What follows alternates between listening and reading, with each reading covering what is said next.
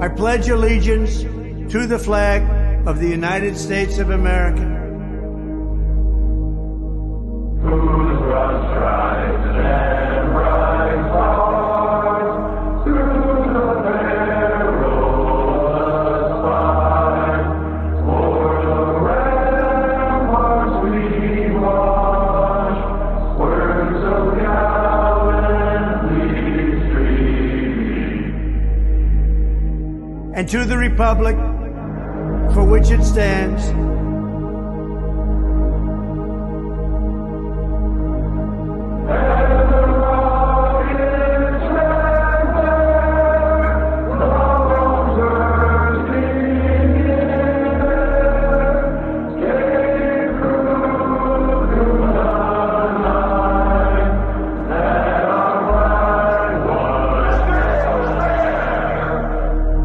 one nation, under God,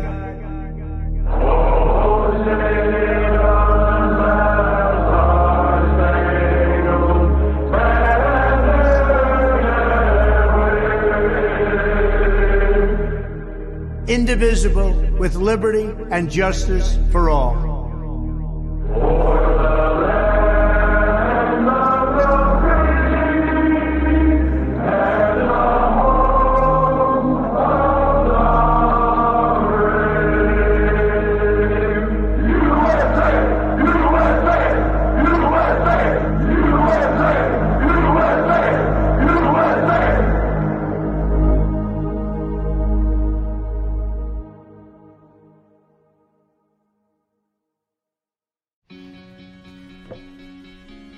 Looks like you've been sleeping well. Megan, he's back. The My Pillow guy. And you're looking good. Still feeling good. Well, just when you thought it couldn't get any better, we've got the best pillow ever, My Pillow 2.0.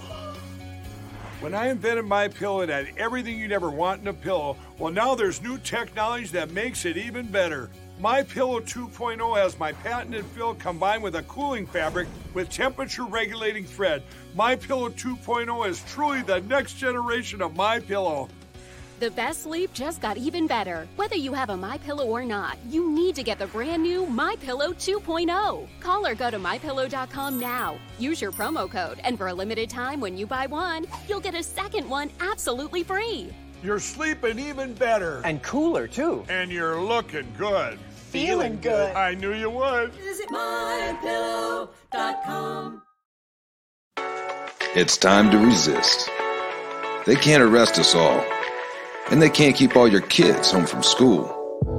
They can't keep every government building closed. We don't have to accept the mandates, lockdowns, and harmful policies of the petty tyrants and feckless bureaucrats. We can simply say no, not again. The only way to stop these mandates is to refuse to comply. Refuse to show vaccine passports. Refuse to wear a mask. Refuse to stay at home. We will not comply with Fauci.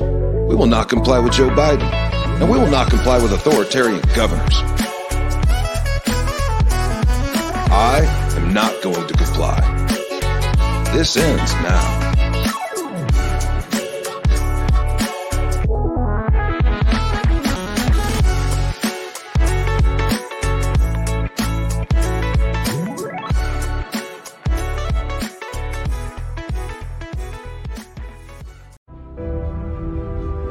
I am a soldier in the army of my God. The Lord Jesus Christ is my commanding officer. The Holy Bible is my code of conduct. Faith, prayer, and the Word are my weapons of warfare. I have been taught by the Holy Spirit, trained by experience, tried by adversity, and tested by fire. I am a volunteer in this army. I am enlisted for eternity. I will not get out, sell out, be talked out, or pushed out. I am a soldier. I am not a baby. I do not need to be pampered, petted, primed up, pumped up, picked up, or pepped up. Because I am a soldier. No one has to call me, remind me, write me, visit me, entice me, or lure me, because I am a soldier. No one has to send me flowers, gifts, food, cards, candy, or give me handouts. I do not need to be cuddled, cradled, cared for, or catered to. I am committed. I am a soldier. I cannot be discouraged enough to turn me aside. I cannot lose enough to cause me to quit. I will win. I am more than a conqueror. I will always triumph. I can do all things through Christ, which strengthen me. Devils cannot defeat me. People cannot disillusion me. Weather cannot weary me. Sickness cannot stop me. Battles cannot beat me. Money cannot buy me. Governments cannot silence me. And hell cannot handle me. I am a soldier. Even death cannot destroy me. For when my commander calls me from this battlefield, he will promote me to captain and then allow me to rule with him. I am a soldier in the army. I am marching. I am claiming victory. I will not give up. I will not turn around. I am a soldier.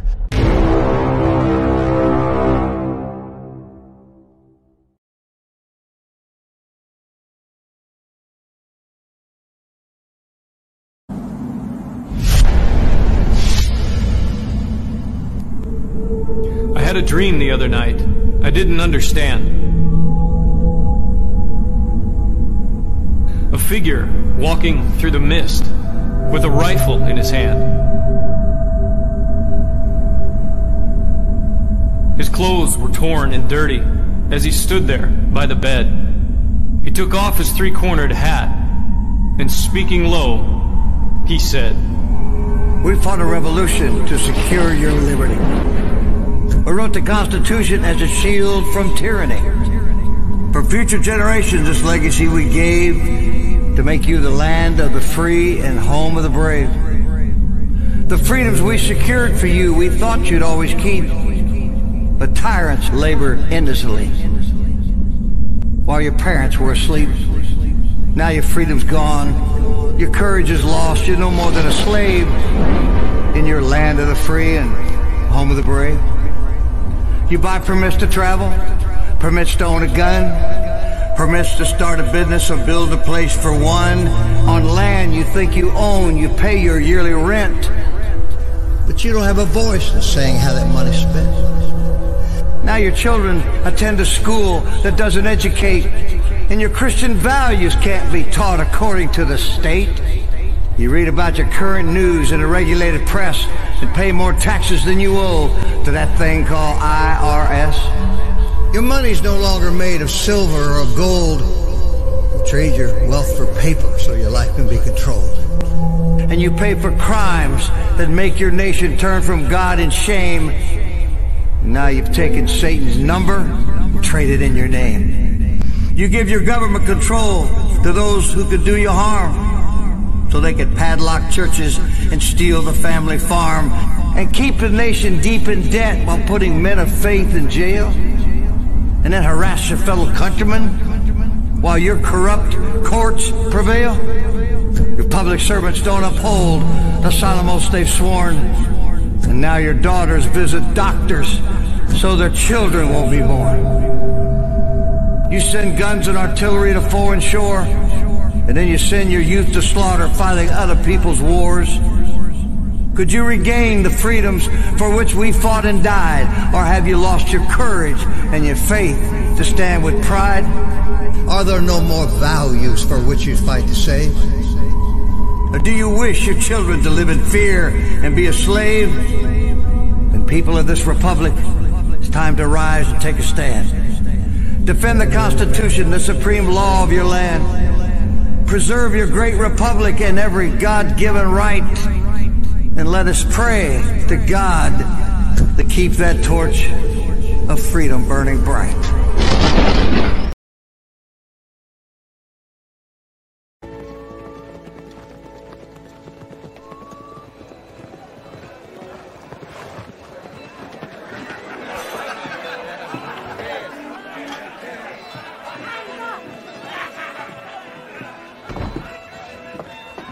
sure this is the right place to recruit for a militia?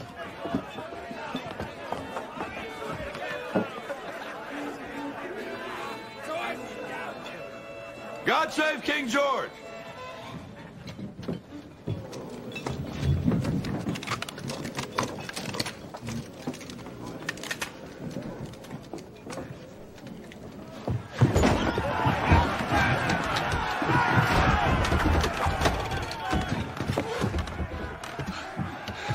I think we came to the right place.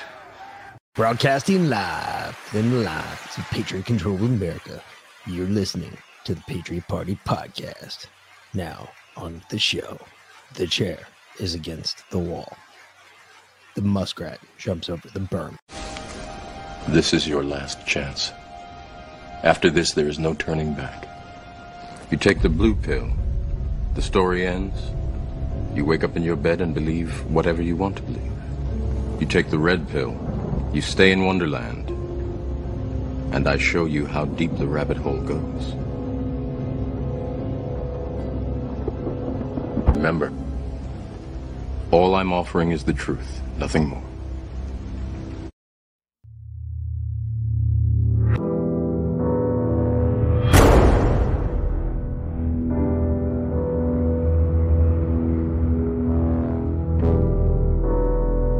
Welcome to your life.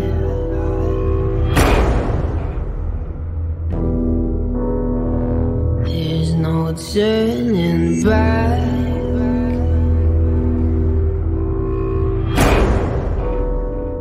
Even while we sleep, we will find you acting on your best behavior. Turn your back on Mother Nature. Everybody wants to rule the world.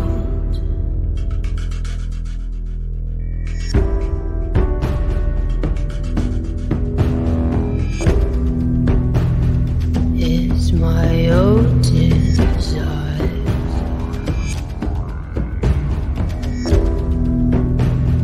It's my own remorse.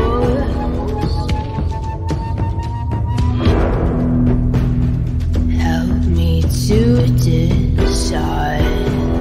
Help me make the most of freedom and of pleasure. Nothing ever lasts forever. Everybody wants to rule the world. There's a room where the light won't find you. Holding hands while the walls come tumbling down. When they do, I'll be right behind you. So glad we've almost made it. So sad we had to fade it. Everybody wants to rule the world. Everybody wants to rule the world. Everybody wants to rule the world.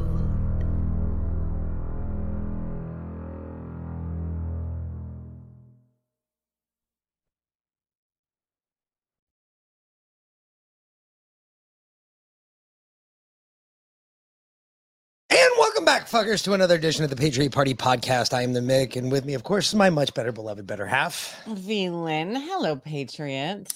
So what's up, fuckers? How was your death? Good to see you, and glad to hear your wife is doing much better. Mm-hmm. I'm sure she's happy to be home and out of that hospital. No shit. It's some freaky shit these days. Think about it. You get into a car wreck, or you truck drivers are out there. You're driving by yourself. You ain't got nobody else with you. You get into a wreck. Look, the doctors are going to do whatever they got to do to keep you alive. I realize that we are number one in the world in trauma medicine. Do not get me wrong. That's not the part that scares me. Mm-mm. It's the shit that they're injecting into me that I have absolutely no clue what's in those needles because I'm out like a fucking lamppost. All right. That motherfucker is sticking me with, you're going to go in there and get a booster. Probably. I guarantee it's on the recommended dosage schedule. And if you can't say anything against that, or if you don't have anybody there standing in your corner to say, nope, no, you're just saying. Well, it's a scary thought, be in that position, be unconscious, laying in a hospital bed where some doctor can walk in with a fucking needle at any time and stick it in your arm and say, oh, well, I'm doing good for the patient. I'm helping. It's like Joe Biden standing on stage today. I watched him 2 different times this morning, and both times it just looked like he was that kid from The Simpsons that keeps his finger up in his nose, and he goes, I'm helping. That's all I saw. I don't know why. I did not see anything else that made any other sense. It was just Joe Biden standing there with a finger jammed up his nose. I'm helping. Fucking retard. We are led by retards. This is true. Jesus. And true not only of us, but of multiple other countries around the world. Of course, Luna is fucking lunatic in Brazil. Of course. I mean, he was like ousted for corruption, and then he literally bought his election after he got kicked out. Oh, you mean when they stuffed all the ballots in the mail-in boxes that they got from America that we lent to them for their stolen? The same boxes that magically Trump votes disappeared in? Yeah. Oh, those? Yeah, they're back now. The Trump eaters. They're back here now. But anyway. Somebody should make a song like that, Trump eater. Brazil mandates COVID-19 vaccine for children. Oh. He's a devil. Brazil's health ministry Tuesday announced the COVID-19 vaccine will now be added to the mandatory annual national immunization program for children. The Lula, his name's Lula, I call him Luna because he's a fucking lunatic. The Lula administration will prioritize children aged 6 months to 5 years old for the shots, reports Gazeta Brazil. Quote, during the pandemic, a parallel program was created to operationalize the COVID-19 vaccine outside of our national program, said the Health Ministry's Health and Environmental Surveillance Secretary. That's a title, Ethel Maciel. What we did this year was to bring the vaccine against COVID-19 into the national immunization program. The vaccine is now recommended in the child's calendar for all children born who are in Brazil, aged between 6 months and under 5 years. The vaccine becomes mandatory in the vaccination calendar. Parents of unvaccinated children will be denied welfare and may be subject to fines. Unvaccinated children will be denied entry to schools. That sounds like a dictatorship. And you're not allowed to homeschool, I believe, in Brazil. Huh. Yeah. So, Lula said, for God's sakes, we can't be ignorant to the point of thinking it's not worth getting vaccinated. You can't be ignorant to the point of thinking that it's worth getting vaccinated. See, this is my thought with these people. If that's what if that's what they want to say, fine. If you want to claim that, fine. Okay. I'm going to sit you down in a chair, and every day I'm going to fucking I'm going to tape you to the chair. And every day until you die, I'm going to administer one of those shots to you. It won't take that long. Well, this is my point. Those people who are doing it to those kids, that's what should happen to them. That should be their penalty. Their penalty should be, okay, you gave it to a child who has the highest chances of surviving this disease. Children have the highest chance of everybody. Ever. Their bodies will eat it up and shit it right out and be gone. Mm-hmm. Yep. And it will provide them with even stronger antibodies for the future. That's the way your immune system works. It remembers when it fights off a virus, so that way it can provide the same antibodies to your body to protect itself the next time it comes around. Makes sense, right? Oh, that's not the Fauci science. My bad. Stand by. Nothing makes sense. And yet everything makes sense. All at the same time. Didn't you delete any under there? No. Oh, I don't delete shit. Okay. That's why it takes you so long to find shit. No, well, I hadn't, I've been planning to get into the COVID stuff for a hot minute now, and we just keep not doing that. So I scrolled. I know, because, and it piles up. So I scrolled up. Here we go. I know. It has piled. We played this though. Did we? Yeah, Okay. we played this the other night. So it didn't pile up that much. No, right. you didn't. You're too far back. Okay. You went way too far back in the history of what you keep in your safe folders. Here we go. Of what I try to send you and keep you. I know. Well, there's a little bit of good news. Very little. A little bit. Besides the fact that we're all fucked, which I guess that's not good news. I was about to say, is that good news or bad news? I guess it depends on which way you're looking at it, right? I've been broody today, which is why I took a nap. Is that what it was? Oh, okay. I thought it was something else. What? My bad. Me passing out on the back porch for an hour and a half, hour and 20 minutes, whatever. I'm sorry I'm late. I'm your period. No, Did I that's scare you? No, that wasn't it at all. That was a good Halloween costume though. That was not. Was that not the funniest shit you've ever seen? All right, here you go. Check this out. A pair of lawsuits now in connection with the COVID vaccine, in particular, this time the Pfizer one. One is at our evil top hat neighbor, Canada. That was Michael Knowles' description. That makes me laugh. And one is right here in the United States. Okay, the first one, God bless this poor dad. An Ontario man files a $35 million lawsuit against Pfizer over his son's vaccine death. This is new Tecumseh, Ontario. The dad's name is Dan Hartman, has initiated a wrongful death lawsuit, against Pfizer because his son Sean died from the COVID vaccine. There is an American pathologist named Dr. Ryan Cole who has determined, as of this past summer, indeed, that is what caused the son's death. They went to the Vaccine Injury Support Program in March. He was denied money. This father was. His son died 33 days after receiving the Pfizer second vaccination. His poor son, Sean, was found deceased in his bedroom by his mother. They said that he had problems after the first shot, and then came the second shot, and 33 days later, he died. Now, in the United States, there's a similar case, but a different defendant. He's suing Pfizer, this Ontario dad. But here in the US, there's a lawsuit against the Department of Defense for its relationship to this vaccine and pushing it through. The family of 24-year-old George Watts of Lockwood, New York, has filed a lawsuit accusing the Department of Defense of willful misconduct in the death of their son by deceiving millions of Americans into taking the COVID vaccines, which they say were unsafe. After taking 2 doses of the Pfizer vaccine, he died. And after the first dose, he experienced complications, which he chose to keep to himself. After the second dose in mid-September, he experienced flu-like symptoms and so on, and shortly thereafter died. He began coughing up blood. He had pain in his feet and his hands and his teeth, extremely sensitive to sunlight. And by October 27th, 2021, he was dead. Absolutely awful stories.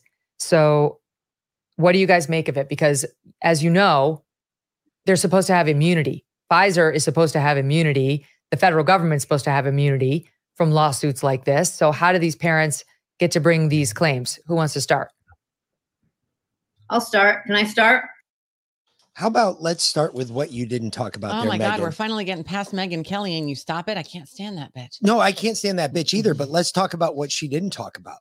That first dad, you've heard him here before. We played his rants on social media about his son being killed by the vaccine. Yeah, answers for Sean. But let's talk about that for 1 second. Because the one thing that Megan did not say is, when he got part of that lawsuit, and the reason why it's a little different in Canada, I guess, I don't know this for a fact, he's also suing his ex-wife. Because his ex-wife brought his son to get the jab without his permission, without his authorization or knowledge of it. Both of them. They must not have a very good relationship because the guilt that woman already feels. Ex-wife. No, I know. That doesn't necessarily mean anything, though. Well, obviously it means something because it's his ex-wife. Yeah, no, I know. For you to be my wife and that still to have happened, I would be impressed. That's true. Anyway. Just saying. Let's go back to what the lawyers have to say. Yeah. So, okay. So a couple of things. First, that people need to understand is that what our government did when they rolled out these vaccines, they had to bake into the cake immunity against the vaccine manufacturers, or else nobody was going to manufacture these vaccines. Everybody knew from the get-go that they were going to get sued. People were going to die. Things were going to happen. So you have to bake that into the cake. And just like they did with the nursing home cases, they granted nursing homes during COVID immunity from civil lawsuits for a period of time. And typically when that happens, the government plans to roll out some sort of fund to help compensate the people who are damaged by whatever conduct the government has created. Now, it sounds like they're trying to do that in the COVID cases, but some families are saying that's not good enough. And in order to get around the governmental immunity, which governments have against their negligent acts by and large, and the federal government has that too with the Federal Tort Claims Act, you can't get around immunity, or a plaintiff can get around that provision if they can prove that the government's conduct was reckless, that it violated your civil rights, and that it wasn't a matter of mere negligence. And so these cases are saying, look, it was reckless. It violated our civil rights because we have a right to life, liberty, and happiness. And well, if you're dead, your civil rights have been violated. And you did so recklessly for whatever your agenda was to roll out these vaccines without the proper protocol or what have you. It's a good avenue, Megan. I know it sounds like it's going to be a long shot, but it is a good avenue to get around the government claims of immunity, and it just might work. And if it does work, it could be big. It'll be a large class action. That's my prediction. Yeah. And perhaps that's the right way to go. Arthur, let me just clarify, because I made a mistake in describing the cases. The first boy, the one in Ontario, he died after the first shot.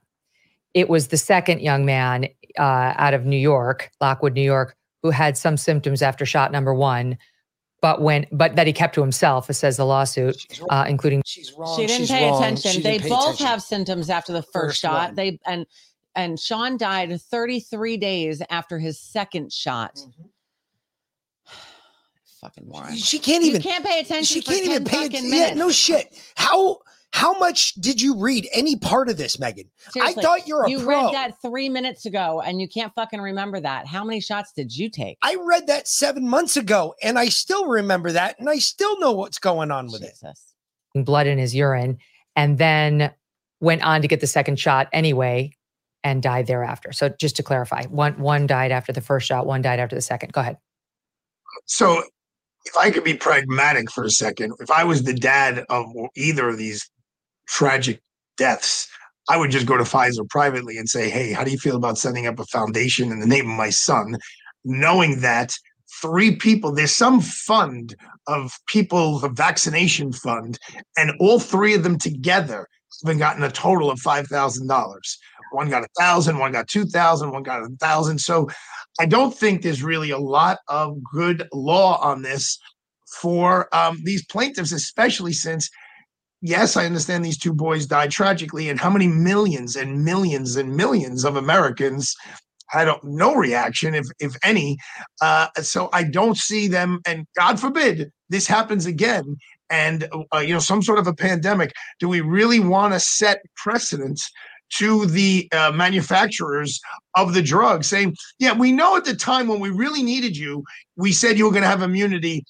3 years later, we changed our mind and you don't. And now anyone who had any kind of reaction to the COVID vaccine is going to be able to sue you. You can't have that precedent. You have to go ahead, Jana. The manufacturers. Here's how clever the government is, though, Arthur. They grant immunity to the drug companies for a period of time so that the statute of limitations will have run for any wrongful death claims by the time they lift that immunity. So the government looks like we're lifting the immunity, great. But the people who actually need to sue the companies for wrongful death will have surpassed their statute of limitations. So it's a win-win for the government and for the drug companies, and not for the people, which is why they have to sue the federal government under a civil rights violation. And that's how I think they can get in under the wire and get some sort of actual relief that these families obviously deserve. But can't you get, look, it's. Okay, I don't care what the Stockholm Syndrome lawyer has to say. This fucking Tard over here. Because here, let me bring something up for you. Well, you had three people that were injured, right? That's what he said, literally. But millions and millions and millions that weren't. Wow. I Folks, I am saw looking that before. at a list right now.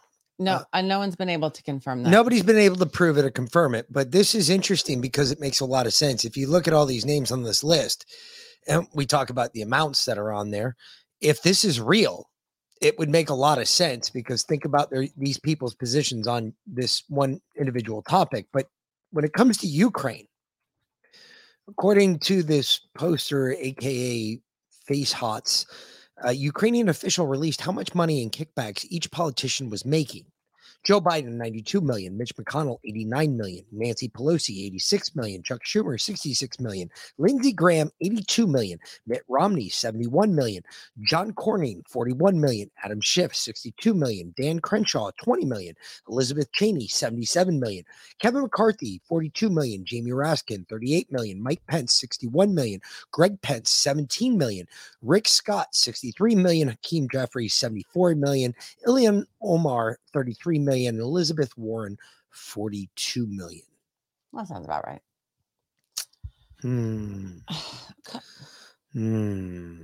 Interesting. Yeah, she is fake. She's Megan's fake as fuck. We know. Here's what I was bringing up here.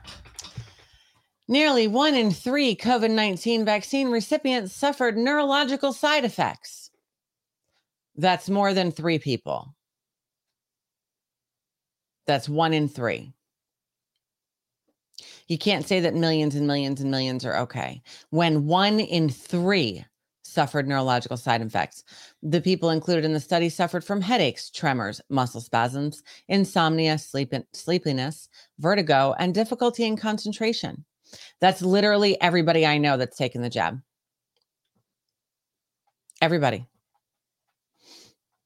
Almost a third of individuals who received a COVID-19 vaccine suffered from neurological complications. According to a recent study published in the journal Vaccines, the study analyzed 19,096 people who received COVID-19 vaccines in Italy in July of 2021, out of which 15,368 had taken the Pfizer vaccine, 2,077 had taken Moderna, 1,651 took AstraZeneca. While both Pfizer and Moderna are mRNA vaccines, AstraZeneca, being an adenovirus vaccine, uses a different mechanism to trigger the immune response. The study found that about 31.2% of vaccinated individuals developed post-vaccination neurological complications, particularly among those injected with AstraZeneca. Different vaccines have a different risk profile. The neurological risk profile of AstraZeneca included headaches, tremors, muscle spasms, insomnia, tinnitus. Okay. While the risk profile of Moderna vaccine included sleepiness, vertigo, diplopia, which is double vision, paresthesia, feeling a numbness or itching in the skin, taste and smell alterations, and dysphonia, hoarseness or loss of numb or voice. None of the subjects were hospitalized or died. As to the Pfizer vaccines, researchers found an increased risk of cognitive fog or difficulty in concentration, because that one gets in your brain the most. More than 53% of individuals who took AstraZeneca suffered from headaches, which usually lasted for a day. For 13% developed tremors, which typically reverted after a day as well.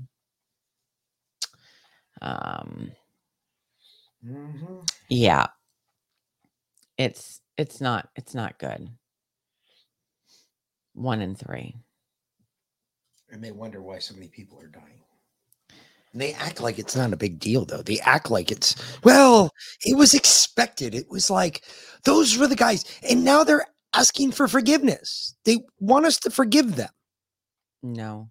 They want us to, we didn't know either. No, you told us to die. Literally. You told us to fucking get the jab or die. That's what you told us. Fuck you. No, there is no recompense. There is no, we're not going to be nice. No, now we've got to be the assholes. Now we have to be the assholes. Now we have to be the ones. No, you told me to wear my mask. You told me, no, fuck you. No. You want to make a decision. If you vote, go vote. If you don't vote, don't vote. But let me put it to you this way. You want to make a decision, you want to speak your mind, go vote at the ballot box this year. Dead serious. And vote against what everybody's voting for. Be the 11th man. The 10th man. Whatever. Be it. I know. Do it. I know he's not your favorite, but it is only a minute. My name's Yoda. You want to treat them at home. Give them the things that we know kill viral replication. Zinc and anything that enhances zinc, like hydroxychloroquine, ivermectin, and 100 other remedies that we now know dramatically reduce the spread of this disease. And what was our protocol? Our protocol was to do none of that. No treatment until you go to the hospital. Then your treatment are two things that are bound to kill you: ventilators and remdesivir. And Tony Fauci knew that remdesivir would kill you. He knew that because in 2019, he tried to use it for Ebola. 2019, he tried to use it for Ebola, and within 5 days of treatment, it gave lethal side effect to 54% of the people, and the Safety Monitoring Board ordered him to terminate the use of that drug.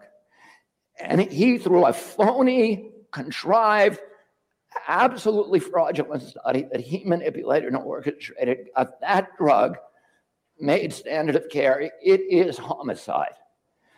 And if you look, how does it kill people? 2 ways, 3 ways. Kidney failure. Okay. You know what? You're right. I hate his voice, but he is 100% right here. Yep. Do you know that the first doctor that did an autopsy of a patient who supposedly died from kidney failure due to COVID? Yeah, kidney failure. So COVID do you didn't know? cause kidney Do you failure. know what? Okay, so when it comes to when you're doing an autopsy, there are certain things that obviously don't go very fast. All right.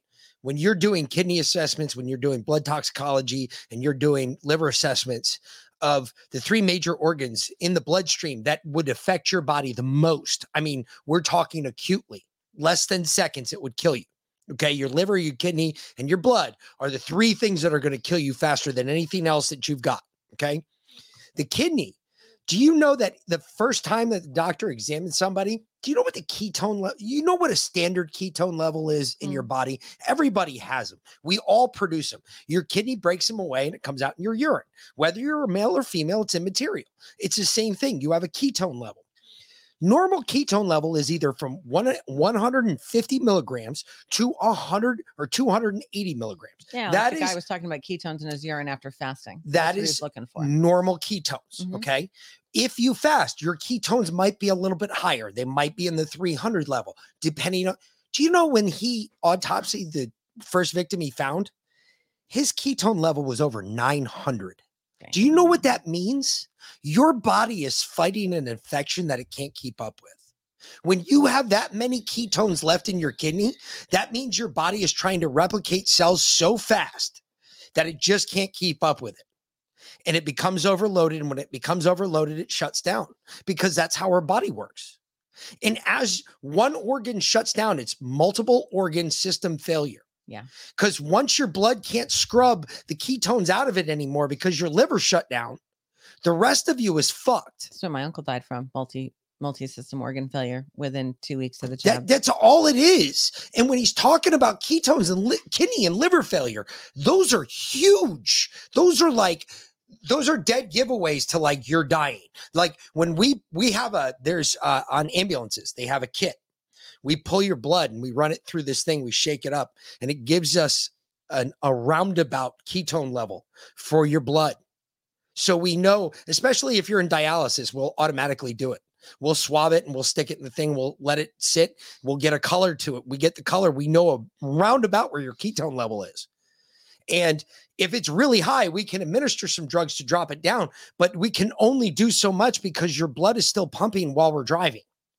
You got to understand, while your blood is still circulating through your system, all that shit's not being cleaned out of your blood. It's now getting pushed into your muscles, into your body, everywhere it shouldn't be without it being cleaned. He's not wrong here. I hate the way he talks, but listen to what he says because this is really important. Failure, heart failure, and all organ collapse. And what happened to the people who died in the pandemic? What were they dying of? Kidney failure. All the doctors said, you heard it again and again, we've never seen a virus that attacks the kidneys. Because it wasn't the virus. It was the remdesivir. I think it was the remdesivir. It was a combination of the remdesivir and the vaccine. That's what I think it is. Yeah. That is exactly what I think it is. I think that it blasts your ketone level so high that your body just thinks it can't keep up. So it just starts shutting shit down. It can't. And it's sad. It's really sad. It's fucking gross. And the fact that, and I was talking about it earlier in the chat before the show started, think about it. You're in a car wreck. What if you already have liver disease? What if you already have kidney disease? And now you get blasted with this shot. Do you have the whole interview of this yet? Have you gotten can you get the whole interview for me? Of this Senate hearing? Yes, because actually I want to hear the whole 8 hours. No, the Josh Hawley interaction with him, because you only played part of it the other night. I want the whole interaction where they're actually talking, because there's a lot more in there that I didn't realize Josh Hawley went in on him about. Okay, I'll look for it. Because that was comical. That was worse than what I thought it was. Nah, then we already played that. No. Yeah, we did. No, we didn't play this one. Oh, we didn't. Nope. Because this is still in COVID. Oh, yeah, I remember this now. All right. Yeah, yeah, play that one. Well, 80% of the people they put on ventilators died. Yeah. So, in fact, I actually posted about that because I called doctors in Wuhan and said, what are the biggest mistakes that you made on the first wave? This was early on. And they said, we put far too many people on intubated ventilators.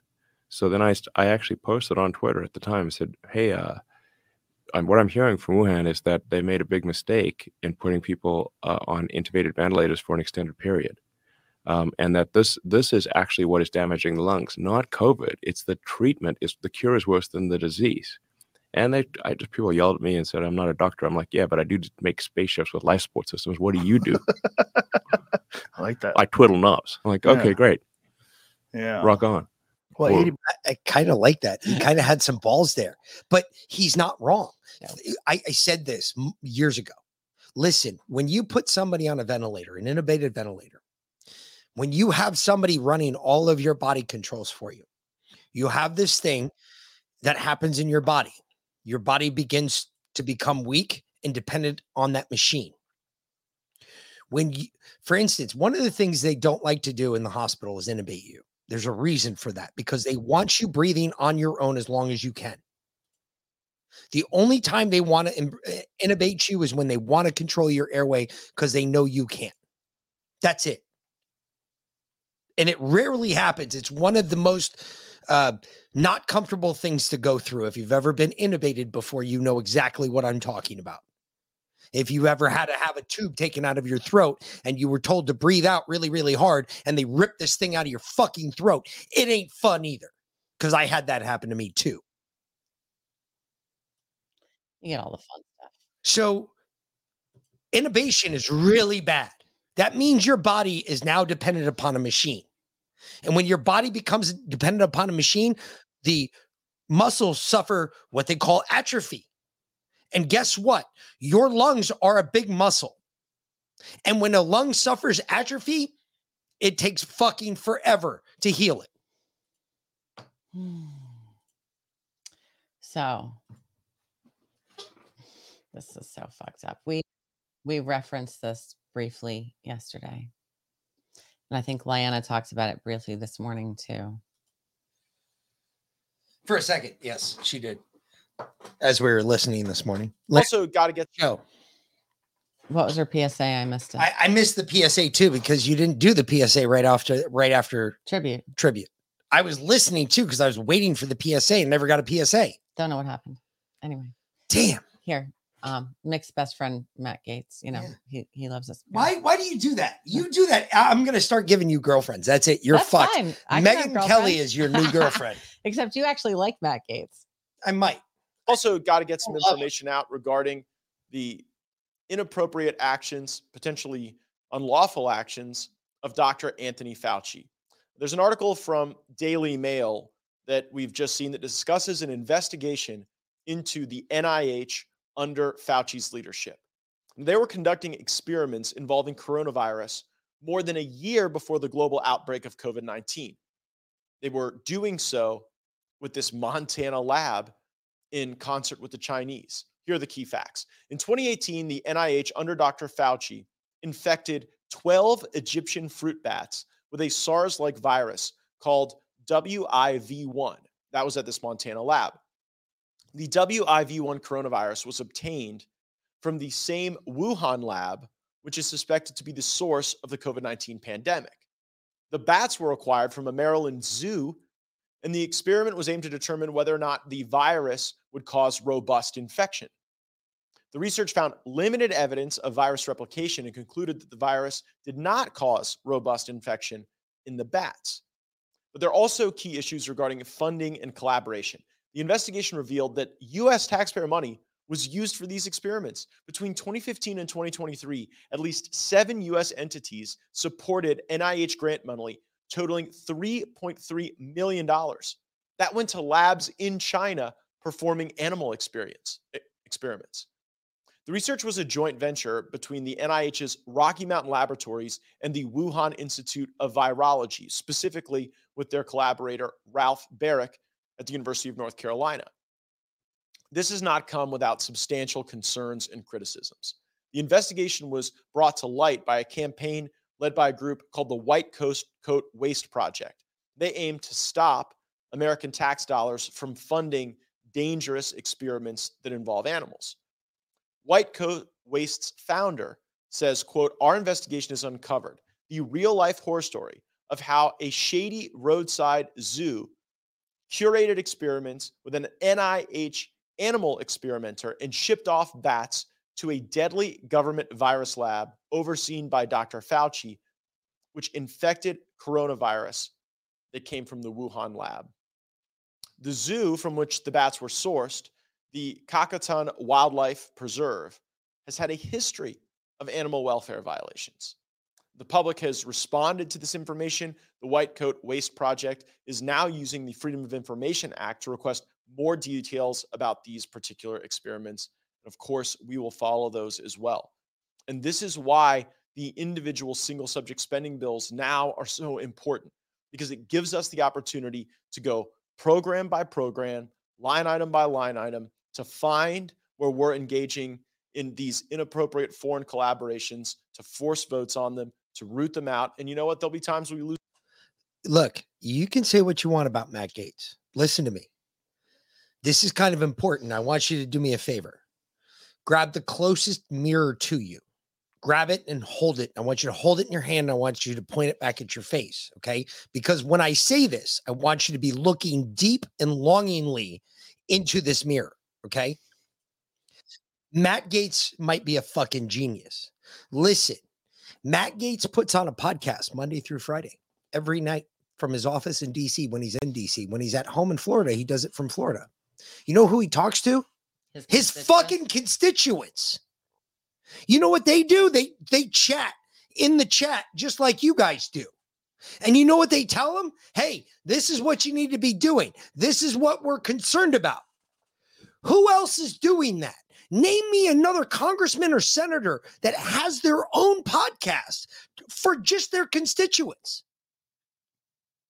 He only broadcasts to his constituents. Well, I mean, it's a public broadcast. Anyone can join in, but it's primarily for his constituents. His constituents. I don't like him because he's a politician, but I'll tell you what, as a person, he's figured it out.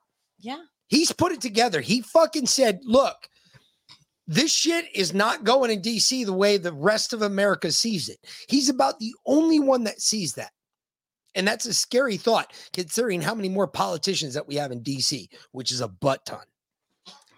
Well, here, I referenced this yesterday too, and here's the receipts to back it up. Fuck. I hate it. I fucking hate being right. We've got some bad things to talk about today. A new report from the Centers for Disease Control and Prevention found that the U.S. infant mortality rate rose a tiny bit, 3%. So not 3 percentage points, but 3%. Seems small, but is still significant, statistically significant. And a statistic. Pause this. Wait a minute. How the fuck is 3%? Less than 3 percentage points would be less than 3%. 3% is huge. Yeah. That's not a small number. No.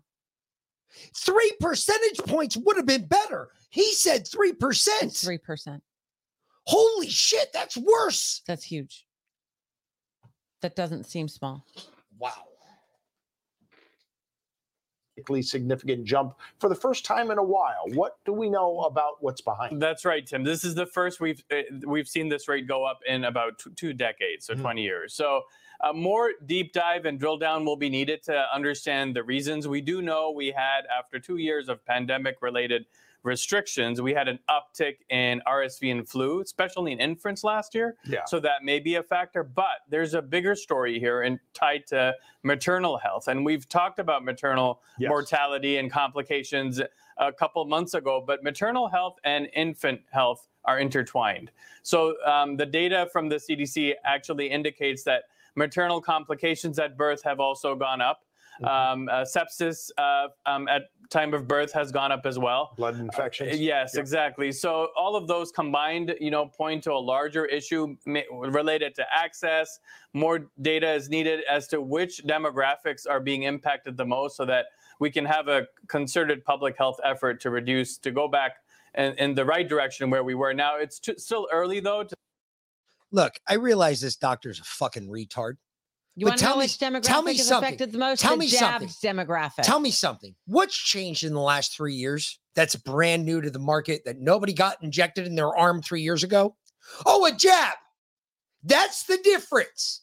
You want the difference? That's the difference. You all started fucking around with mRNA and people started dying.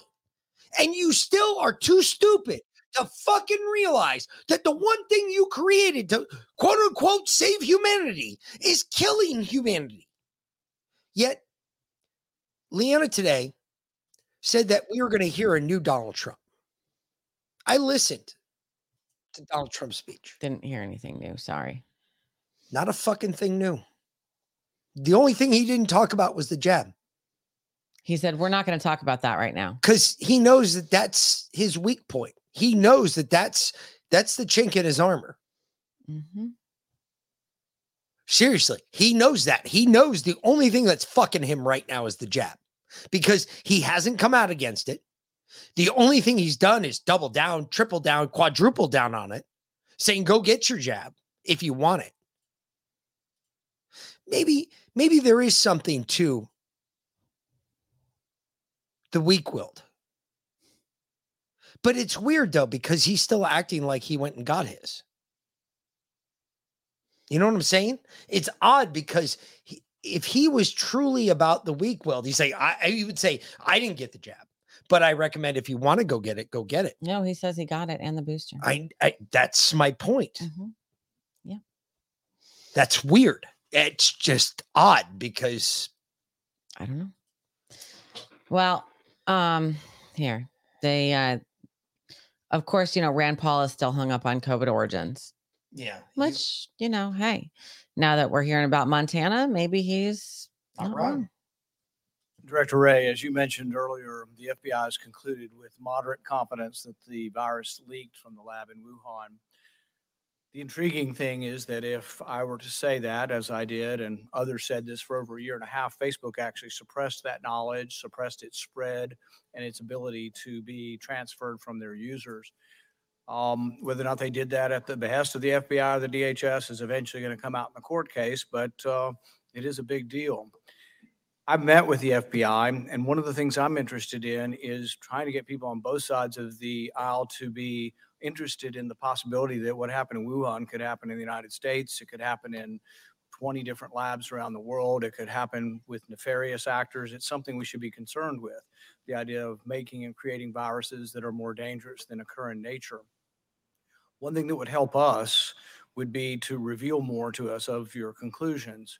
So, for example, for the longest time, I'm pretty sure it was classified that you had even concluded that. I think your public statements were the first time we ever were heard publicly that the FBI had actually made a conclusion. So even the conclusion was secret for a long time. Now, you had to have an analysis. You must have a paper sort of description of your thought process. We passed unanimously legislation to declassify this stuff.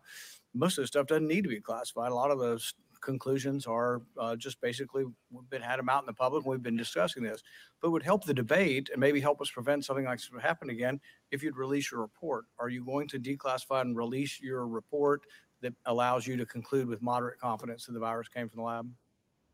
Well, I know my staff has been engaged with you directly on this, including the head of our WMD directorate, and I expect that to continue. I know you've asked for a number of documents that I believe we're getting ready to provide to you potentially as early as this week. As to what can be shared publicly as opposed to shared with you in your oversight capacity, that gets a little more complicated because sometimes the information is interwoven with other agencies' information we don't entirely control. We don't want to know who your sources are. We want to hear your conclusions. We want to have what your scientists have looked at. And one of the specific things we asked them, they said they would be forthcoming with, and the meeting seemed to include cooperation, but then they just go dark on us. So, for example, one of the most important information from my point of view that suggests this came from Wuhan is that in 2018, the lab in Wuhan, along with a scientist at University of North Carolina, along with Peter Daszak, applied for money from DARPA. They wanted to create a coronavirus that had a cleavage site in it that's more commonly found in human viruses. They were denied the money, but that led us to thinking, and a lot of people thinking, wow, they were already asking for money to create a virus that has the same structure as COVID had. There apparently are other grants, and I've been trying to get the grants from government for 3 years. The most secretive organization in our government with regard to COVID is HHS and NIH.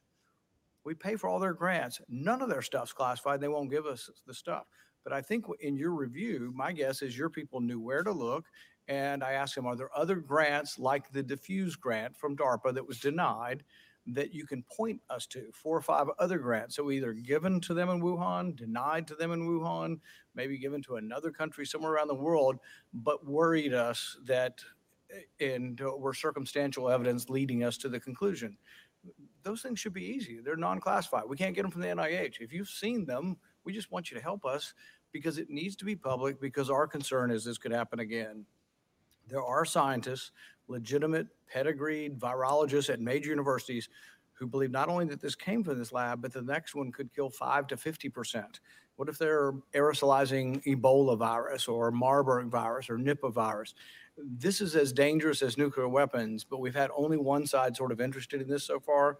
But if more information were revealed, maybe we can get both sides of the aisle interested and eventually do something to try to prevent this from happening again. And so if you will help urge them to give us some of the information and really figure out how to declassify stuff. I know most of intelligence is classifying and keeping secrets, but there's important public policy decisions that come from making it public. And do it in a smart way where you don't reveal things that you don't want to reveal. But I'm guessing 99% of the report probably already includes no classified information. Well, we look forward to working with you on this. I'm very proud of the work our folks did here. It was rigorous, it was thorough, and for an awful long time, we were the only agency all by our lonesome reaching that assessment. And we will look forward to working with you as best we can. I will say we continue to investigate, so there may be some issues that get wrapped up in that. But I know that our folks have found the engagement with your office to be productive. Bullshit. Quick point for those who doubt that this came from the lab. The FBI has concluded with moderate confidence. The Department of Energy, which has a lot of scientists, probably more scientists than any other part of our government, has concluded with low confidence. And the Lancet Commission and the minority report from this, Bob Cadillac's report from this committee, a number of groups that spent a long time have come to the conclusion, not for partisan reasons, because we worry that this is going to happen again or could happen again. So I think we should try to all work together to see what we can do to restrain and restrict this type of dangerous research. You know what? You just showed me that Rand Paul's a pussy. I mean, we've already known that. Rand Paul had a chance right there to fucking absolutely destroy Chris Wray. Mm-hmm. Because that's the biggest bullshit answer I've ever heard. Oh, You're the highest classifying authority at your agency, dude. You can declassify shit on the fly. He literally can. He has that authority. If there's nothing classified in it, why aren't you giving it to the Congress? Because we took a lot of the information from just off of what the president told us that the Chinese said. That's what they're afraid of. What do you want to bet? Well, oh, we're the only agency. Bullshit, motherfucker. We have been calling this since day one.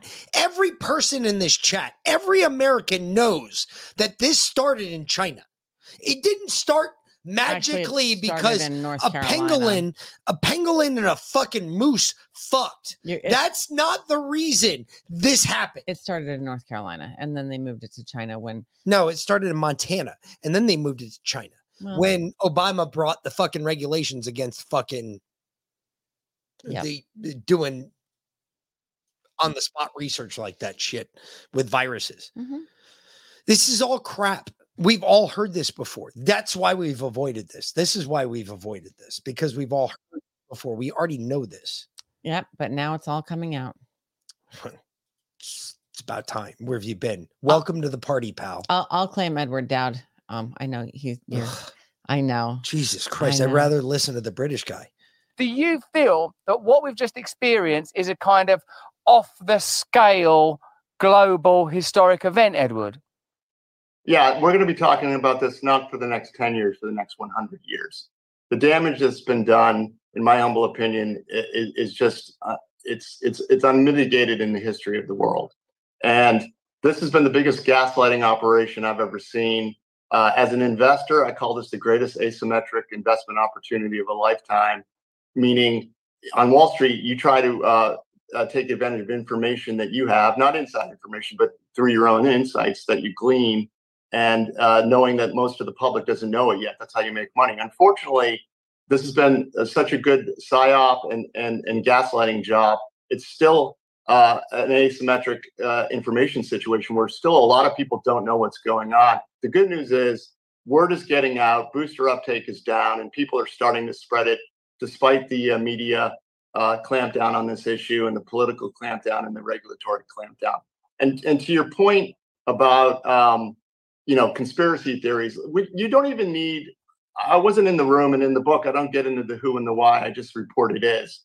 But it's easy to just blame greed, good old greed, power, and corruption as the candidates here, because once the momentum of the free money from the central banks and the governments started rolling, there were three vectors that profited from this. Obviously, pharma.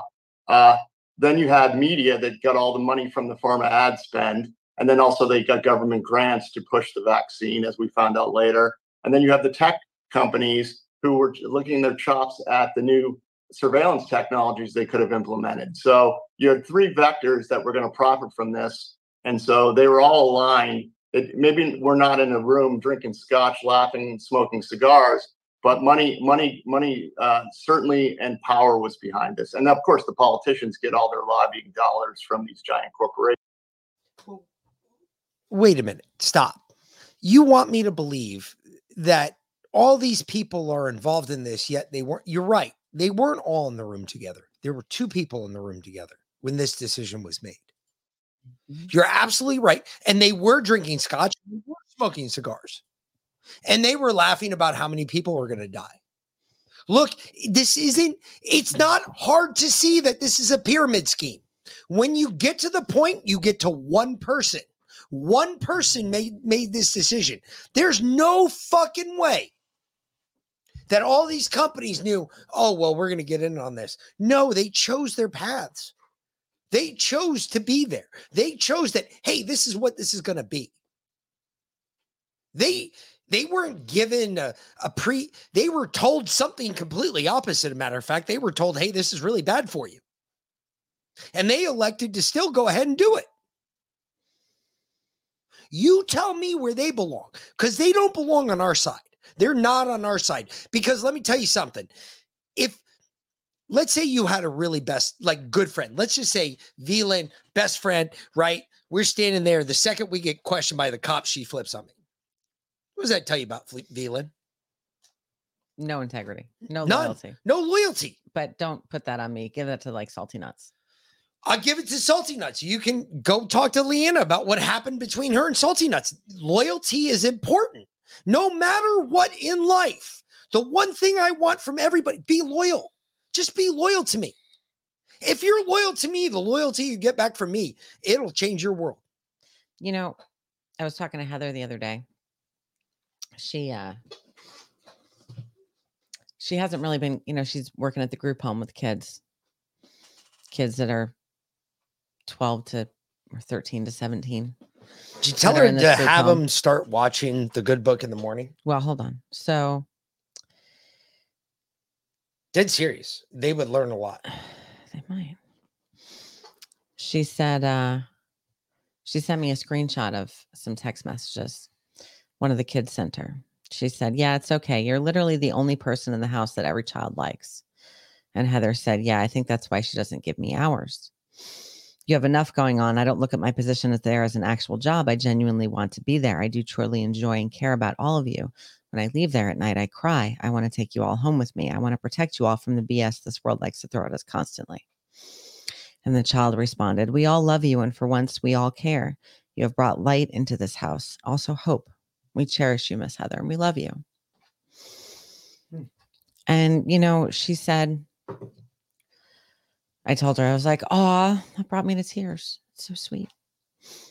She said, when I'm there, all the kids are always calling for me, asking me for this, that, and the other. And they don't pull their bullshit, their stupid tricks and games that they pull with the other house moms. Because the other house moms don't see it as their children. They see it as a job. They see them as a paycheck. And they are constantly backstabbing each other. Like them not giving Heather hours because the kids like her too much. These are foster kids that have been kicked out of their homes or taken out of their homes, either by the state, generally because they were abused, or they got in trouble, or mostly because they were abused, to the point where the state intervened and took them out and put them in foster care. And they finally have one adult in their life who shows them that they're worth something, that they can be loved, that there is someone in this world who has the capacity to love them just for who they are, even though they've been beaten and sometimes raped and abused, and they've been fucked over with drugs or whatever it is. And these dumb fucking cunts over there won't give her hours because the kids like her too much, because they are all about backstabbing, throwing each other under the bus. And that's what they're teaching these children, because these children learn from example. They don't give a shit what you say. They see what you do. That's what they learn from. So if you, as a parent or anyone that's involved with children in any way, shape, or form, you might be a coach or a teacher. You might volunteer at your church Sunday school. But if you have any interaction with children, know that those children are watching your actions. They're listening to your words because they want to see if they line up with your actions, but they're watching your actions. And if your words and your actions don't line up, then they know that it's okay to be a disrespectful, disloyal piece of shit. And it's not okay. So stop. Because it's not just about you. Everyone is an example. Be a good one. Sorry, I'm done. Is that rant completed? Is that okay? Can I talk? Okay. Yeah, go for it. Anyway, going back to Pfizer. Pfizer bound. Going back to Pfizer. Sorry, I had to. I got you. Let it go. That's what I do. I know you do. I was just making sure that the rant was complete before I chimed in, because I didn't want to chime in too early. I get yelled at. I mean, there's something that occurred that is fortuitous, and I'm not trying to make light of it, but you picked a spokesperson, Travis Kelce, perhaps because of his association with Taylor Swift, maybe the most famous athlete in the world right now. And he also has an antagonist, a fellow by the name of Aaron Rodgers, who called him Mr. Pfizer in order to mock him. But the fact is, sir, isn't that the kind of awareness that you need in order to be able to build prescriptions, build vaccines, and then get people to realize the power of your portfolio? I think he is, and he's a wonderful spokesperson for us, and we are very proud that we are associating our name with him. But is it working? I mean, I know that when I go, I feel like right now I went and I got my flu and I got my Pfizer COVID, and I felt rather pioneerish. I felt that I'm alone. Now, I know others are doing it, but I'm struggling with the idea, why doesn't everybody do this? And what is the resistance?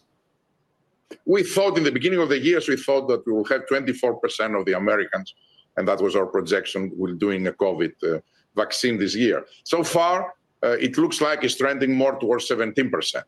And so far, maybe 7-8% have done it. But the months ahead of us are very strong. So there are. Wow, Okay. 17%. No. Wow. No, that's what they downgraded their projection to. Yeah. It was 24%. They downgraded it to 17%, but they're saying only 7 to 8% of the population is taking the newest one. It's actually 2%. It's actually 2%. But hold on, let's see what else he has to say. There are many reasons why it's lower, and we are far away from the COVID fear. So everybody will do the vaccine. Now we are in the middle of the COVID fatigue. Nobody wants to speak about COVID, and we have also a lot of anti-vaxxers rhetoric at the peak. But the good news is that those that they are doing a vaccine right now are those that they truly believe in the value of vaccination. So that's a very base assumption for what the vaccination rates could be as a floor going forward. But there is some sort of vaccine fatigue in this country right now that I think is affecting your earnings. You're right, but it's mainly in the COVID area because our RSV has done tremendously better than what we thought. Our pneumococcal vaccine is doing tremendously better than what we thought. Yeah, hold on. The pneumococcal vaccine is doing tremendously better than what they thought because they just required it for all 16-year-olds in America. Put that back up. Stop. Look, folks, I've been watching Mad Money for a hot minute. Why? Because when he first came out, he was actually a Republican. Bring this back. When he first came out, he was a hardcore staunch Republican. And now Jim Cramer's become the biggest pussy. But look at him. Guys, look, do you remember when he came out? He looks like he's fucking close to the crypt right here. Listen to the way he's speaking, too. That tells me he's got a lot of problems going on with his vaccines. Hit play right here. But I think it's affecting your earnings. Earnings? It's affecting your earnings. Why are you struggling so much to say that? That is weird. That is not vaccine hesitancy. Dude, maybe you should have had some vaccine hesitancy before you went and got fucking 22 jabs and you're sitting there looking like a retard on national TV. Earnings, my earnings. Oh my God. Dude's a fucking annoying. Did I accidentally close out that other one I wanted to play before tribute? I think I did. Did you? That sucks. It's going to take you an hour to find it. Why don't you It just probably play this one? is. It probably is. How about you just play this one? I mean, this is weird, but okay. Just play it. We're on the COVID kick. We might as well just keep going with it. I know. Well, this is kind of. There was another one up. I know, but it's not there anymore. It's All not right. the one you want. No. Check this out. This is weird. I think I sent this to you. Heard of the Russian scientist who injected himself with a 3.5 million year old bacteria? For fun? For science. Oh, okay. So this Russian scientist named Dr. Rostock, digging in the permafrost in Siberia, they discovered this bacteria that was so far down, it was still living. But they tested this bacteria on mice, plants, and the mice and plants lived way longer, and the crops didn't die as fast when it was cold outside. They're calling it the elixir of life. They're saying that this thing could contribute to people, animals, and plants all living longer than they should. There's a town pretty close to where they found this bacteria. The people live way longer than all the other people in the region. So he was basically like, I want to try it on myself. And he said he hadn't had a cold or flu in 2 years since injecting himself. It got me thinking in the Bible times how they lived 900. You wonder if like that is a bacteria from the first days of creation. You taking that bacteria? I would take it. No. Heard of the Russian scientist? That's not weird. Why is that weird? I don't think that's weird at all. He just got a massive dose of probably infused DNA that was fucking frozen for fucking 300 plus or 3,000 plus years. And it's probably the most original thing that's ever been put in his body. And he just figured it out. And the worst part about this is, minus the Harry Potter bullshit, which I didn't appreciate because I think that's gayer than AIDS, minus all the Halloween costumes and all that bullshit, the fact that they were actually discussing, and the chick was the one, she was the one that said no. The dude was like, yeah, I'll take it. If you live longer, yeah, I take it. Why not? But why? What do you really want to see? Do you want to, one of the things that was crazy, my grandfather told me before he died, he said, you know what the worst thing about getting old is? He said, you watch all your friends die. He said, before you realize it, you look around and nobody else is left around that you know or care about, except for your own family. And he says, you kind of lose your place in life as what life's supposed to mean. And I wonder if a lot of old people, like you see these guys that live 200, 300, some of these guys that live 100, 110 years, 115 years, they always have something else. There's always another thing that is going on in their life that keeps them going. And it makes me think about what an old sergeant major, like fucking years and years ago, 30 some odd years ago, he retired, and it was probably about 10 years after he retired, he had a heart attack and died. And his wife said that he just stopped doing shit. Yep. He retired. He was retired. He had done the military for 30 some odd years. He just up and retired, said it was time. And then like nobody's shooting at him for so long, I guess finally it caught up to him. He got bored, died. Yeah. That's it. He got bored of life. I wonder a lot about that. I wonder a lot about if we got something like that, would that change the course of our lives? Would a natural immunity to some disease that we had thousands of years ago cause us to live longer? You got to wonder. You have to. Well, let's we're not quite to tribute, almost, but let's get into the conspiracy side, because is there a lot? No, you brought up the same thing.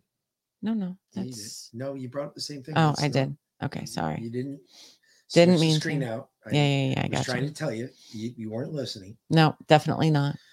It's normal for me. I know. I know how it goes. I'm your husband. I Mhm. expect it. All right. The audience doesn't. Well, I'm just trying to say. They're transitioning from one thing to we're transhumanity. They're transitioning the human race to another species. Okay. And it won't be long.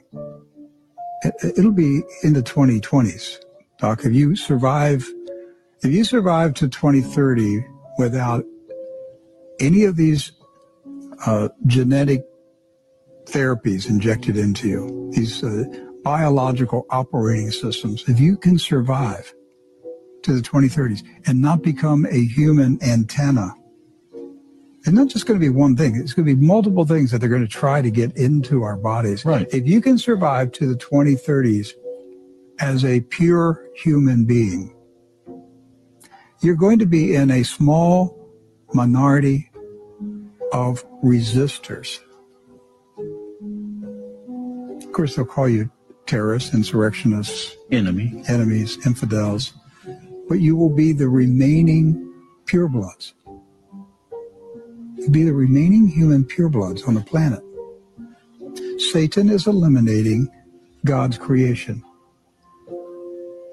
That's why the time until Jesus Christ comes back, I believe it's very short. Nothing like this has ever happened, Doc. Nothing. It's never happened like this on this scale. We don't know what kind of technology that they had before the Great Flood. But the Bible says that Noah was pure in his generation. Yes. Does that mean he and his family were the last purebloods left on the planet? Yeah, that's what the Bible says. So. But the Nephilim were here. And the Nephilim are still here. And they're busy. And they're directing these scientists and engineers. And they are now transitioning the human race into another species, which is being merged with technology. Synthetic biology. Study that. Just go online and study synthetic biology. It will shock you to find out what advances in synthetic biology they've already made. One of the other interesting aspects of this particular article, though, is how 6G is going to operate in a whole new environment. It's not going to be operating like 5G is now, basically radio waves and wires. Mm-hmm. It's going to operate in light.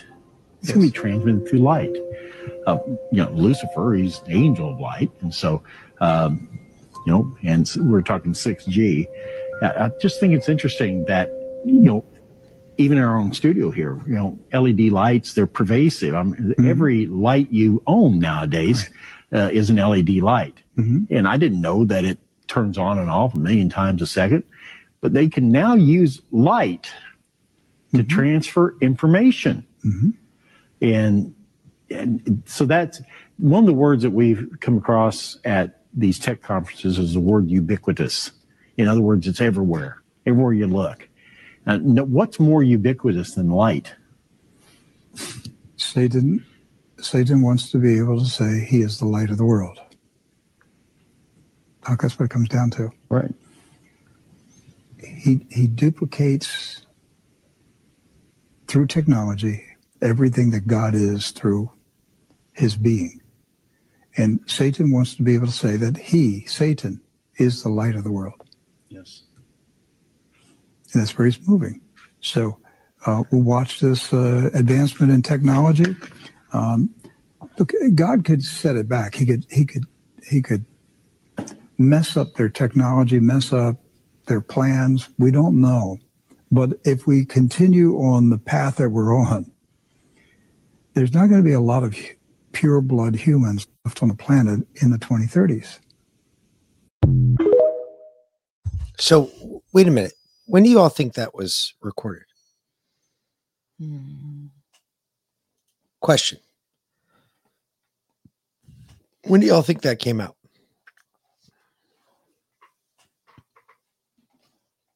I don't know. 2016. 2016. I had to go look it up. That was basically a prophecy. 2016. They said they were going to give us these injections for a biological weapon that we were unaware of. 2016. Wow. They saw that. They saw that in 2016. Damn. What have you missed since 2016? Have you asked yourself that question? What has God tried to tell you that maybe you shouldn't have done that you haven't heard? I ask that question every day of the week. I ask that question every day I wake up. What did I miss? Because I missed something. There was something that God was trying to tell me, hey, look, you got to do this, dumbass. And I didn't do it. What'd you miss? Just asking for a friend. Keep that in the back of your miles.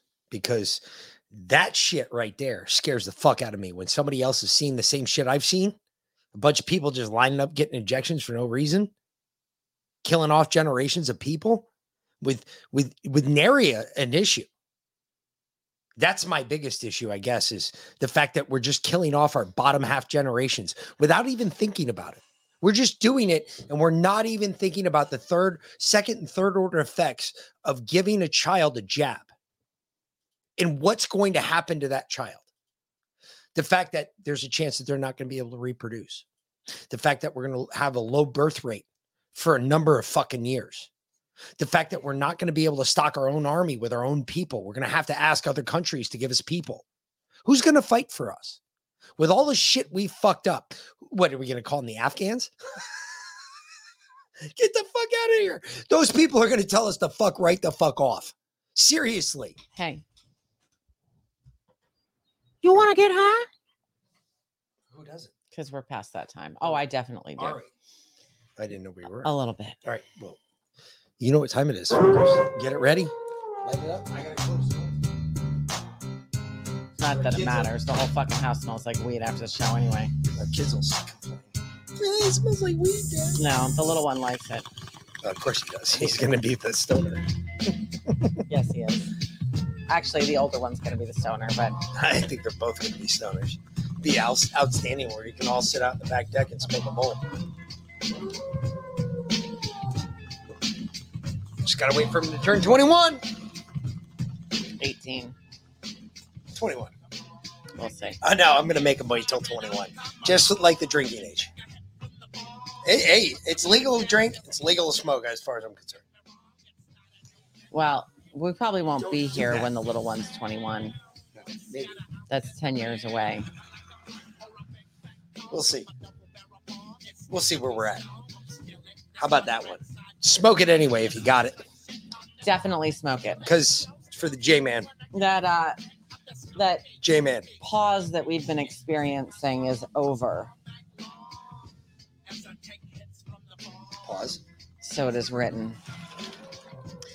There will be great mourning when we decide that the morning ends. That's when the fire rain starts. That could be a bunch of different things. I mean, shit. Actually, it's when I decide that the morning ends, but I don't know why the fuck it's on me again. It's your job. I was asked, are you not capable of kindling a fire? Yes, I am. What the fuck have I been doing? Time will tell. How odd that our conception of time turned into our clock of existence. You will never understand time until you realize it as your only enemy. Think about eating. Work all day, every day to buy or grow it. Spend time cooking and preparing it. Spend time eating it. How much of your life is consumed by time, and how often do you wish for more of it? And then think about how often you wish for that horrible time to end. What do you wish more for? In due time has arrived. Sure you think.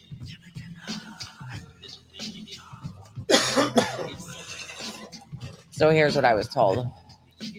Because the final arc has chosen a vessel. And he said he's not nearly as strong as his previous vessel, but he listens more and doesn't ignore him.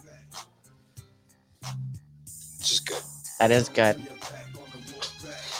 Because the last one was very stubborn. And didn't listen to shit. Y'all know that. He did. He did. Just listen to it his way.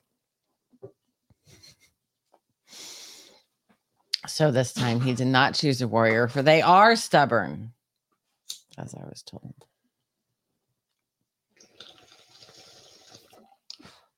And I was wondering how Uriel would talk to me since he's mute. Normally they come through Mick to talk to me because they each have come to talk to me after they've chosen a vessel. But this one's talked to me via text because he's mute. So you get left out of this one, babe. You're not a soul slut tonight. You good with that? Hey, I'm down with that. I am tired of being a soul slut. Tired of fucking getting fucked in the ass and not getting a reach around. Really am. Listen, this is important. If I was in the Navy, damn. This is very important. This may be the most important message that we've received. When the time comes, do not run. Do not panic. Stand still, my child, and set your feet as a stone. For those who scurry shall surely be consumed. Let me read that again. When the time comes, do not run. Do not panic. Stand still, my child, and set your feet as a stone. For those who scurry shall surely be consumed. Well, that's kind of crazy because that answer is a dream. So when the time comes, folks, listen. Yeah, Leo, I'm texting. I already knew who this person was. And now that he's accepted, he is texting me, which is very disconcerting because sometimes he texts me as him and sometimes he texts me as Uriel, and I have to figure out which one's which. But the crazy part is, think about this really quick. When you boil down, read that again real quick, just because I need it. When the time comes, do not run. Do not panic. Stand still, my child, and set your feet as a stone. Let me stop. Let me go ahead and throw something in here. Some human etymology, so to speak. There's, for instance, I'll give you this is simple, right?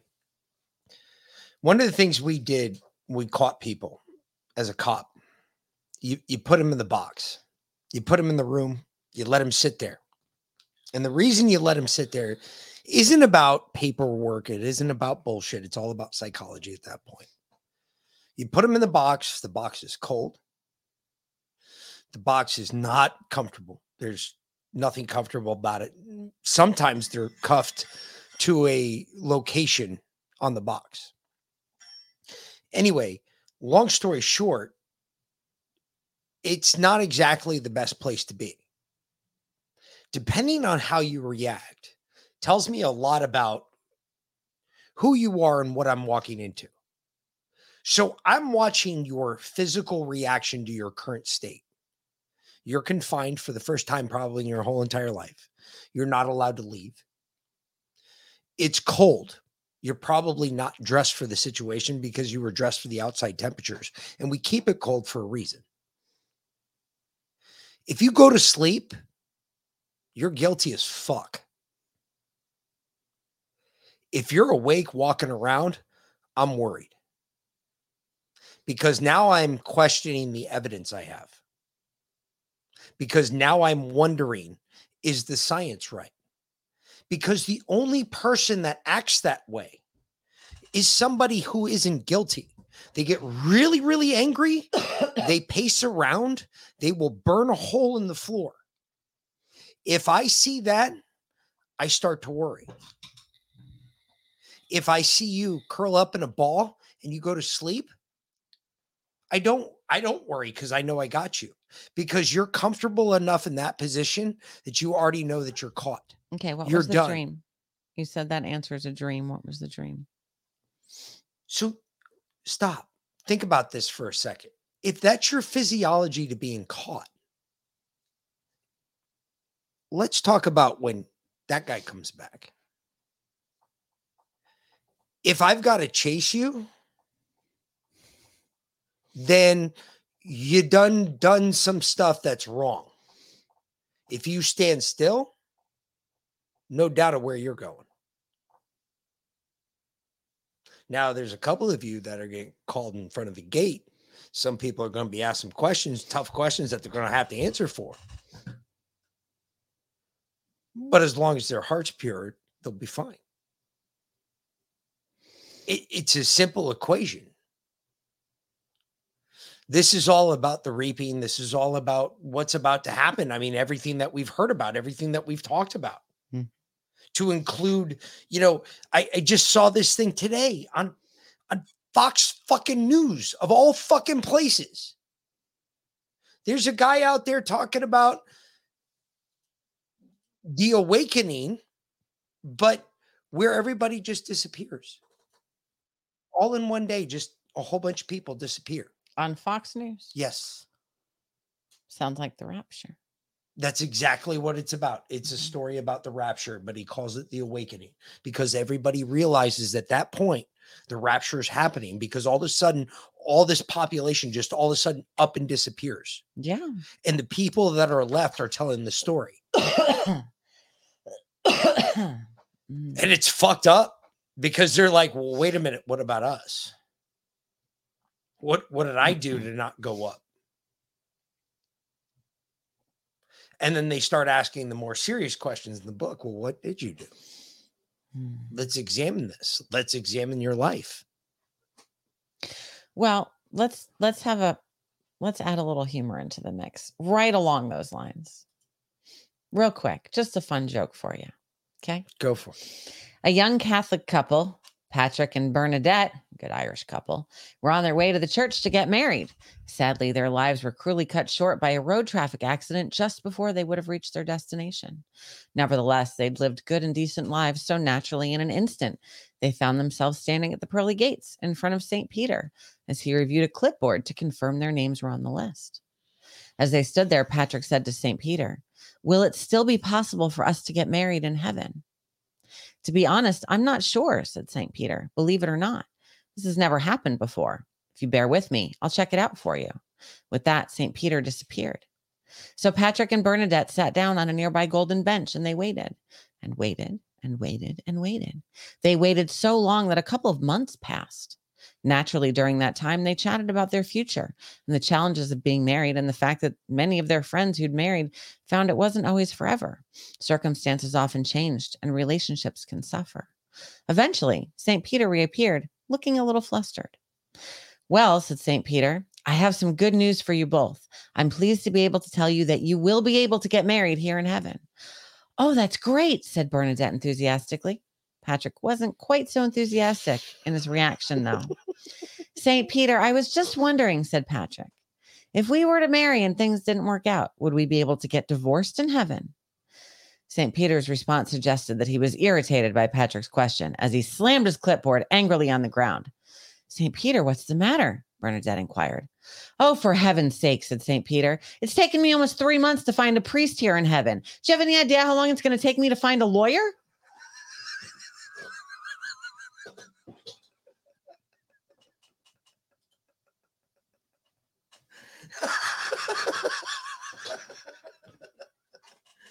Oh, shit.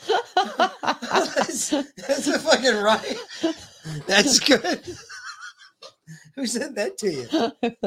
I found it on Twitter. Oh. Oh, shit. That's funny as a motherfucker. I know, right? Oh, my God. That's a good one. That's funny. Oh, shit. That's good.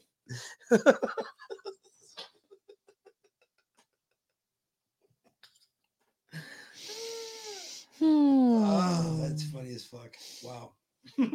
That's a good one. I'm still laughing. I know. I gotta send that to my dad. He'll appreciate that.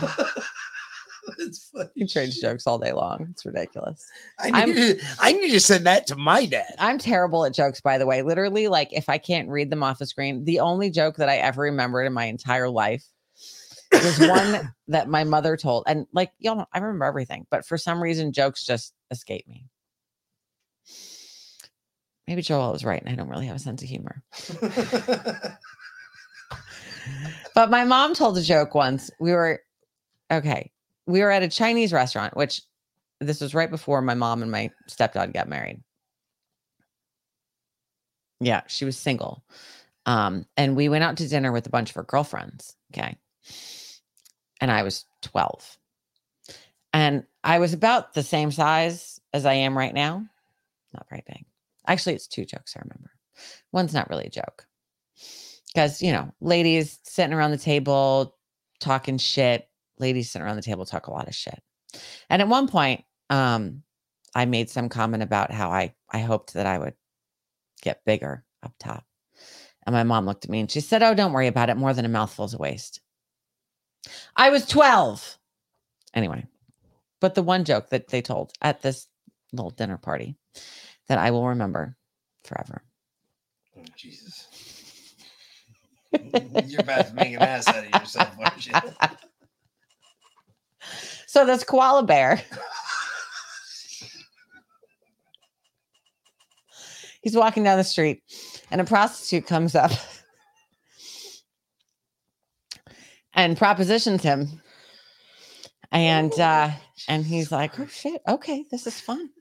And he goes and he does his thing. And she says, all right, that's going to be $100. And he says, for what? She says, you know, for doing the deed. I'm a hooker, honey. I don't do that shit for free. I get paid. And he says, well, lady, I'm a koala bear. I eat pussy and leaves.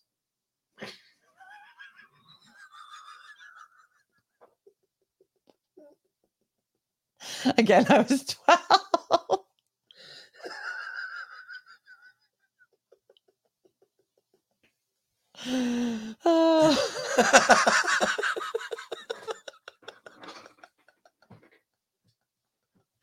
It's the only joke I've ever remembered.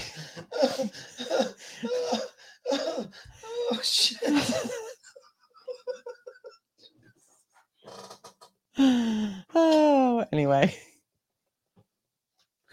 I hope it's the weed. I hope it's the weed. I swear to God, we got some new stuff. It's pretty good. I gotta say, wow, I hope it's the weed. Holy shit. I know, it's a really bad joke. It's horrible, but it's funny. That's fun. All right. Oh, we'll get into. I know that is funny, but what the fuck? I was 12.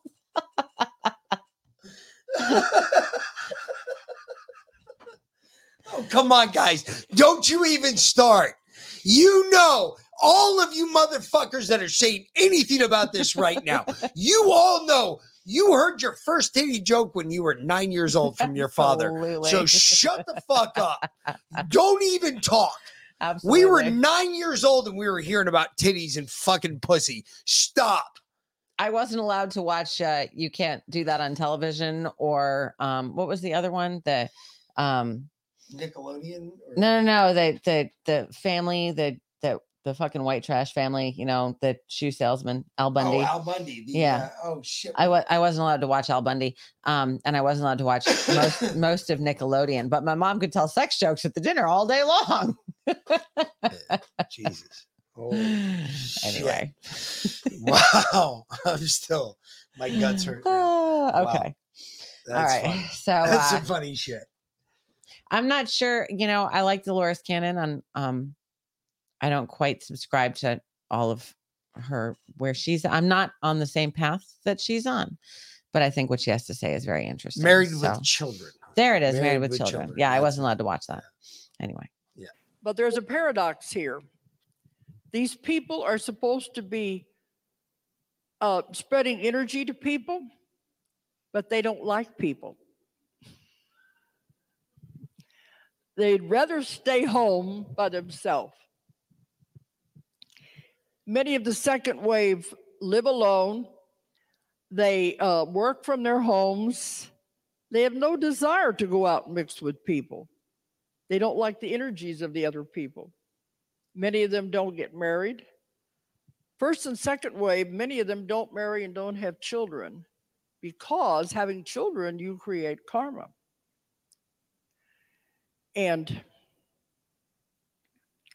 when these volunteers come in to Earth, they have a coating, a covering, a sheath over their body, their soul, to keep them from accumulating karma.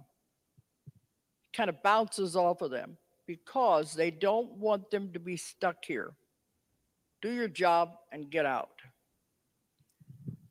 So they're just here to help. So the second wave had it a little easier, but still you're here just to generate energy and help people. The third wave, of course, are the children, the new children that have come in. Everybody's DNA is being changed. It's all part of this shifting into the new earth. Everybody's DNA is being changed. Now with this shifting, the older people are having the hardest time adapting. Of course, the young people are already there. Their DNA is already where it's supposed to be when they come in. They're so advanced. They're there already. That's the third wave. The gift of the world are these children. But the other ones, we have to catch up. But I said it has to be a gradual process, a gradual shifting. And many of these especially the older people, is that if you can't handle it, you'll transition. Because now the energy is speeding up and they're moving much, much faster. You can't really disagree with that. Think No. about that. Think about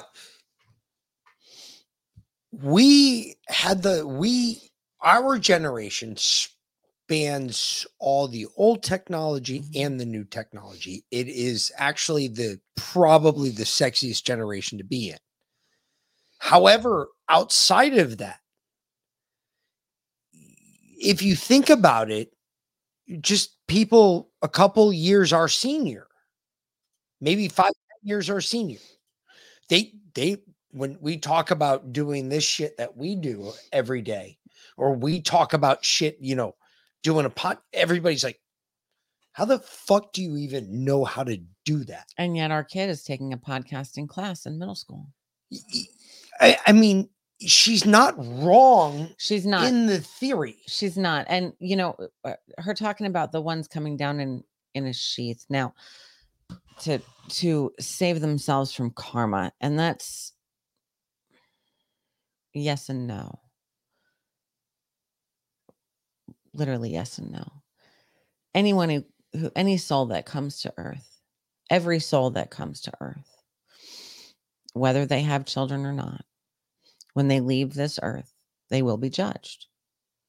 Everybody is judged, even archangels. When archangels choose a vessel and they come to this earth, when that vessel dies, which it will, the original soul of that vessel is judged, and the archangel's soul is also judged. They have to be judged again before they can return to heaven because they've been here on earth, period.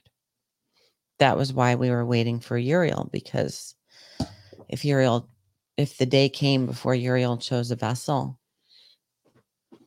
then he did his thing without a vessel, then he would potentially get back into heaven without being judged, which would create a paradox. It wouldn't be balanced. So she's kind of right. And she is right. She sees it, explains it differently than we do. That's all. It's the same concept. It's the same thing. It's just, she just has a different way of seeing it. But she's absolutely right about the children.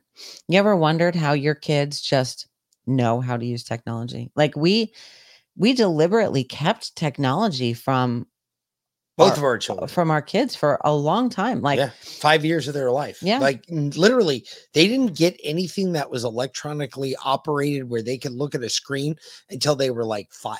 Well, until Connor was 9 and Liam was 5 or 6 when we started letting him. And even then it was very limited. And I mean, they, when you were deployed, Connor could talk to you, but it was on a flip phone. I got one of those indestructible flip phones so that a toddler could talk to his dad while he was deployed, even though he didn't know who he was talking to. But it was more for you than it was for the kid. Yeah. But absolutely. Yeah. But, when he was 9, or for his 9th, for Christmas, he had just turned 9. He begged for a computer, begged for a laptop. So we got him this, or I got him because he was deployed. This, or you came home just before Christmas then. Yeah. This build your own laptop kit, build your own computer kit. And it was literally some pressed particle board, like a bunch of pieces of board, some wires, cardboard, and a 2-inch LCD screen. And he had that shit assembled in an hour. He had it connected to the internet 30 minutes after. And then he was casting it to the living room TV, which it didn't have the capability to do or wasn't supposed to be able to do an hour after that.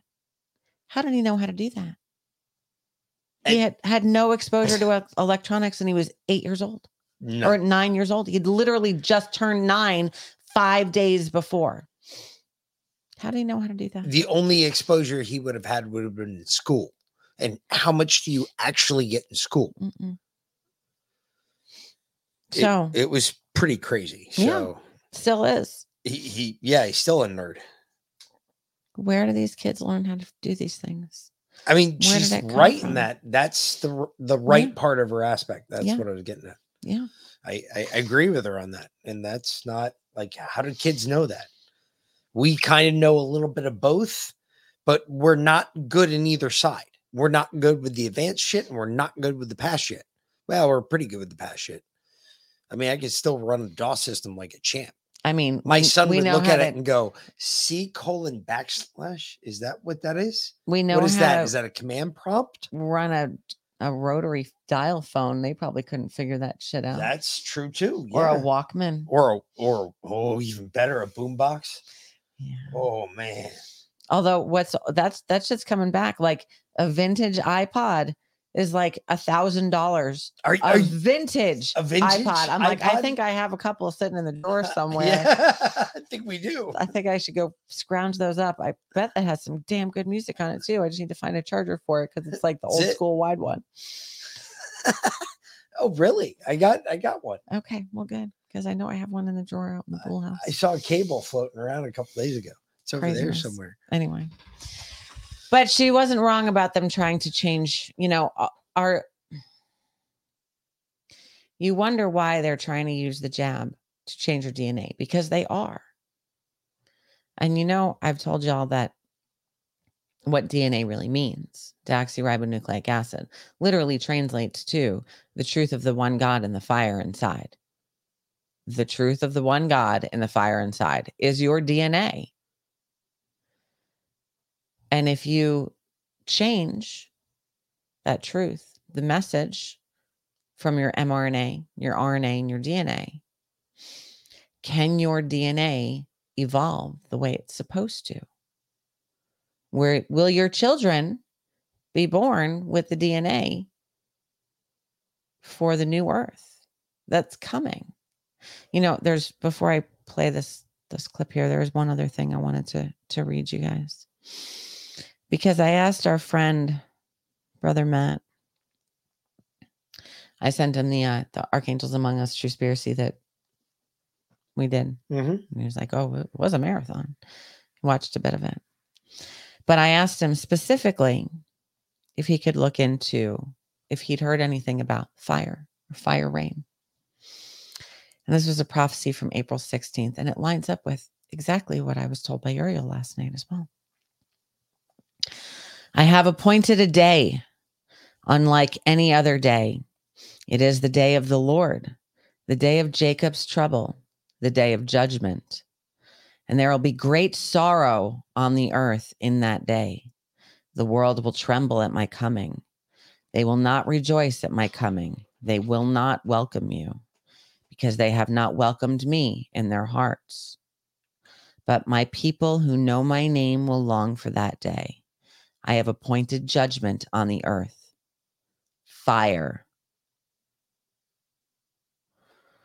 But then you will see the holy city descending from on high, arrayed in gold in the splendor of my hand. I will give you a new heaven, new earth, new Jerusalem, the city of my dwelling. You will walk my streets. You will eat at my table. At the feast of the bridegroom, you will have your place at my table. If it were not so, I would have told you. Remember what I said to you. I go before you to prepare a place for you. The rooms are made ready. The table is set. The day is appointed. Prepare for the marriage feast of the Lamb. I will send my messengers to those who were invited to the feast. But if they will not come in, then I will send my messengers to the highways, to the marketplaces. I will bring in all who are prepared for the feast. I will give you a new roll to go with your new name. It is a robe dipped in my blood. It was bought with a price. It was the price that only I could pay. But I have paid it because of my love for you, so that you will be with me where I am. Prepare for the feast of the Lamb. Now there is silence from the deep, but my angel sits ready to open the ancient gates.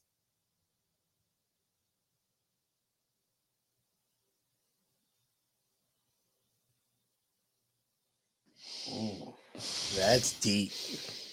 That's deep. So that literally brings all that wraps up the prophecies from Gabriel, from Uriel, and from Dolores Cannon, all in one right there. Wow. Yeah. So even the young part, that was. Ooh. So. Okay. Believe what you want.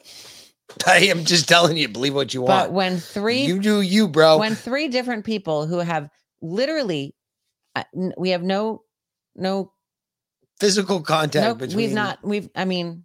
Well, one of them I met on this journey, as I've met so many. And we've spoken after this all started to us, for us, with us, whatever. And they actually complimented us on our bravery to come out and talk about it, because anybody else would have thought I'm fucking nuts. Maybe I should check myself into an insane asylum. And they all thought the same thing too. Yes, every single one. Again, we've been brought together for a reason. Part of that reason is to let each other know that you're not crazy. You're not nuts. Because you can't have such. There's no way. Distinct but similar experiences. Like, that's just that it can only be God. There's no way that. Think about it this way. There's no way you're all here and you're listening to each other. You're talking to each other. You're interacting with each other in this chat, just like you do during Liana's show, just like you do during the Good Book, just like you do during Freedom Gardens or Truspiracy. There's a reason why we were driven to do this. We're supposed to talk to you. Yeah. You're supposed to hear this. I don't know why.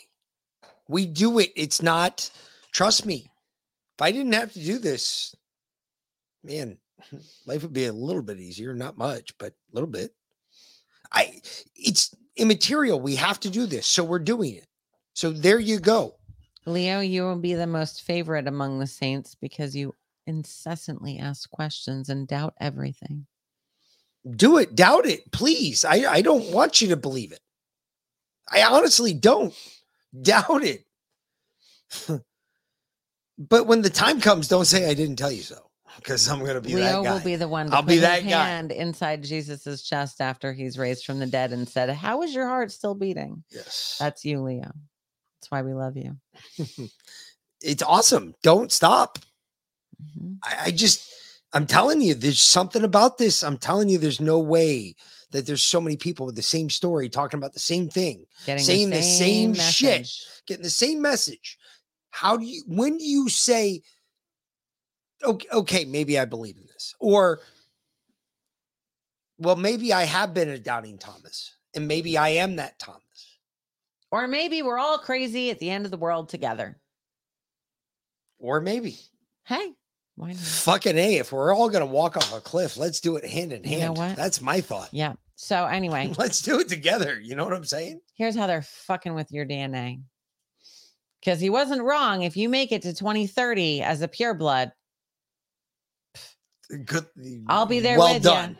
Well done. But hey, there won't be many of here us you go. left. You know what? If you make it to there, this is what you get. It's a preemptive one. Thunder. Thunder kicks. Get the fuck out of here. Oh! That's what you get. Redneck Renegade has a question for you, babe. While I play this, go ahead and ask your question. Questions. They use 2 processes, Pfizer, Moderna, Pfizer especially. They use 2 processes. The first process was the vaccines that they did the mock-ups for the clinical trials. They used a PCR to amplify and create the DNA. But when they kind of got the green light from the regulators, they said, well, we need to make billions of copies of this. So they use this circular bacterial DNA plasmid to replicate this. And in order to do that, they fed it in there and it just replicated all of these mRNA and DNA sample copies. Problem was that it left a lot of kind of junk DNA in there, contaminated the vaccine. Yeah. So we have a study now from Kevin McKernan and co-authors that was out in October, DNA fragments detected in monovalent and bivalent Pfizer and Moderna vaccines from Ontario, Canada. So the ones, process 2, those are the ones out being injected into people. So those are out there for researchers to grab these vials and start testing them. And so that's what these authors and these researchers did. They took 27 mRNA vials in Ontario, Canada, and it was taken from 12 different lots. So what they looked at, they used methods to check out how much DNA was in here. And this was their conclusion. Let's just jump right to that. It says, in conclusion, these data demonstrate the presence of billions to hundreds of billions of DNA molecules per dose in these vaccines. Using fluorimetry, all vaccines exceed the guidelines for residual DNA set by the FDA and WHO of 10 nanograms per dose by 188 to 509 fold. So wow. let's I mean, that's not 500%. That's 500 times the amount that's acceptable. I just want to take a moment. 500 times the acceptable amount of DNA, of junk DNA, just extra, just, whatever, just floating around. How many of those become an extra chromosome at one point? Just wondering. In your children? Just asking for a friend, because when you got too many, all of a sudden you have an autistic generation. Oh, yeah, we forgot about that. Yeah, that's the other shit these vaccinations have been doing. I go to the doctor, fucking hand, whatever. I have never, ever, I've literally been pestered, hounded. They don't stop. We want to inspect your colon. No, you don't get a chance to. Sorry. It's not how that happens. It works. Trust me. It works every day. Not worried about my colon right now, folks. I'm not going to see a doctor to fucking shove something up my ass all the way to my fucking neck to let me know, oh, it's all clear.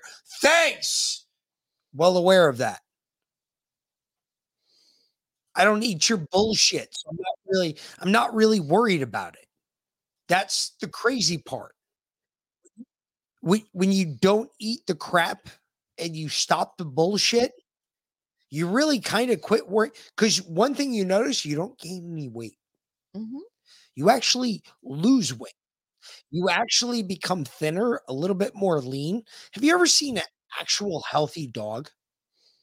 A really, truly healthy dog is very lean, almost looks skin and bones to you and I because of what we feed our animals, and we feed our animals shit every day. If you're buying it from the store, can you stop that for like at least a minute? Because literally that's been going on for the last 30 seconds, 40 seconds at least. Holy shit. Well, you're going to put me back in the future. But seriously, think about it. I don't eat their bullshit. I don't go to a gym because I'm not going to pay their ridiculous price because can't afford it. First thing to go, peace. I can do push-ups and sit-ups out in the yard. That's all you got to do. If you can do some push-ups and sit-ups out in the yard, good to go. As long as you do it every morning, you'll be fine. I don't even need to do that because I haul wood and or you work a very physical job like shovel, compost, and whatever. You're building fucking houses, or you doing some crazy shit where you're throwing shit over your shoulder every day, like you're picking up a garage door, doing stupid shit like that. Yeah. Then okay, then you're probably fine. Just eat natural food and you'll be fine. You won't gain weight. You'll probably lose weight. You'll become more thin. You'll become more lean, and your body's going to process all of it needs to process a lot faster. You're going to heal 20 times quicker if you hurt yourself. If you cut yourself, I cut myself, 3 weeks ago, folks. 3 weeks ago, I had a fucking grinding wheel blow up on me, slashed up my arm. Look at that. Barely even tell it's there anymore. You can see a little red spot where it was. Yeah, it was a little scar. Nothing. I read a story about just saying. I like to read these like little random stories here and there, whatever. This very poor family that lived in Central America, and they couldn't afford to have any pets. Like they had animals on their farm, their little small farmage, but they couldn't afford to have any animals that didn't produce for them. So they couldn't afford to have a dog or anything like that because as just a pet. And then one day a little boy brings home a puppy, maybe 8-9 months old, found a stray, and it followed him home. And the dad said, well, we can't afford to feed him. And the child said, well, I'll just share some of my food with him. And so every night, the child shared his food, his all natural home cooked food with no preservatives and no pesticides and nothing, because they grew all of their own food. They couldn't afford to buy anything. So every night, the child shared a little bit of his dinner with the dog. And eventually, the whole family fell in love with the dog, and they started to set a little bit of food aside. So it wasn't just the child sharing his food. Everybody shared a little bit of their food with the dog. You know how long that dog lived? 30 years.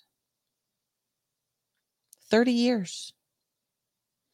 That's impressive for a fucking dog. And the boy is the little boy is the one who wrote the story. He wrote as an essay when he got older, when he was in his 40s, when his dog died. Wrote it as a tribute. Dog lived 30 years because he ate all natural food, had never been to a vet, never got a vaccine, never got any of their stupid poisons, just ate all natural. They ate exactly the same thing that the family ate for his entire life, and he lived 30 years. Think about our dogs. I know. Our dogs are going to live forever. Mhm. Fuck. Yeah. They're probably going to outlive us. Mhm. And see, Lindsay said, yeah, my dad was telling me this story the other day. You know, I'm not making it up because someone else randomly read the same essay. It's a good story. Good story. Yeah. You know, people are like, oh, you know, why do you get a giant dog? Because they only live 8 or 9 years. Isn't that heartbreaking? Psh, that's what they said about our husky. They said our husky was going to die when he was 9 or 10. Fuck, he lived to be 18. 18. That motherfucker had the best cush life. Mm-hmm. And at that point, we weren't even feeding all natural. No, we were still doing. Well, we were trying to do as made natural some of their. as possible. I mean, I got them really good food. Yeah, but we paid the money for it. Yep. But back then we could afford it. Yeah. Trump was in office. Exactly. And today we've got a retard who can't even decide whether. Whatever. Anyway.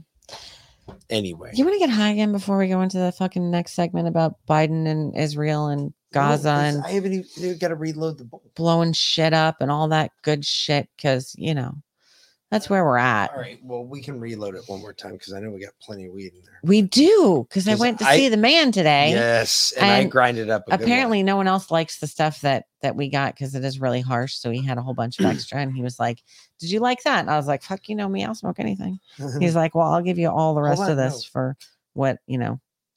So anyway, we got some extra. Dude, that was good weed. I thought that was good. I just thought it hit a little hard. It did hit a little hard, but that's okay. It was very acidic. Leo said, don't give your animals rabies shots. Absolutely. I completely agree with you. Absolutely. One of the worst things, like my buddy told me, when he graduated from one of my best friends, he was 18 Delta. He was a medic. He went through the medic course. We were friends before we both went SF. He,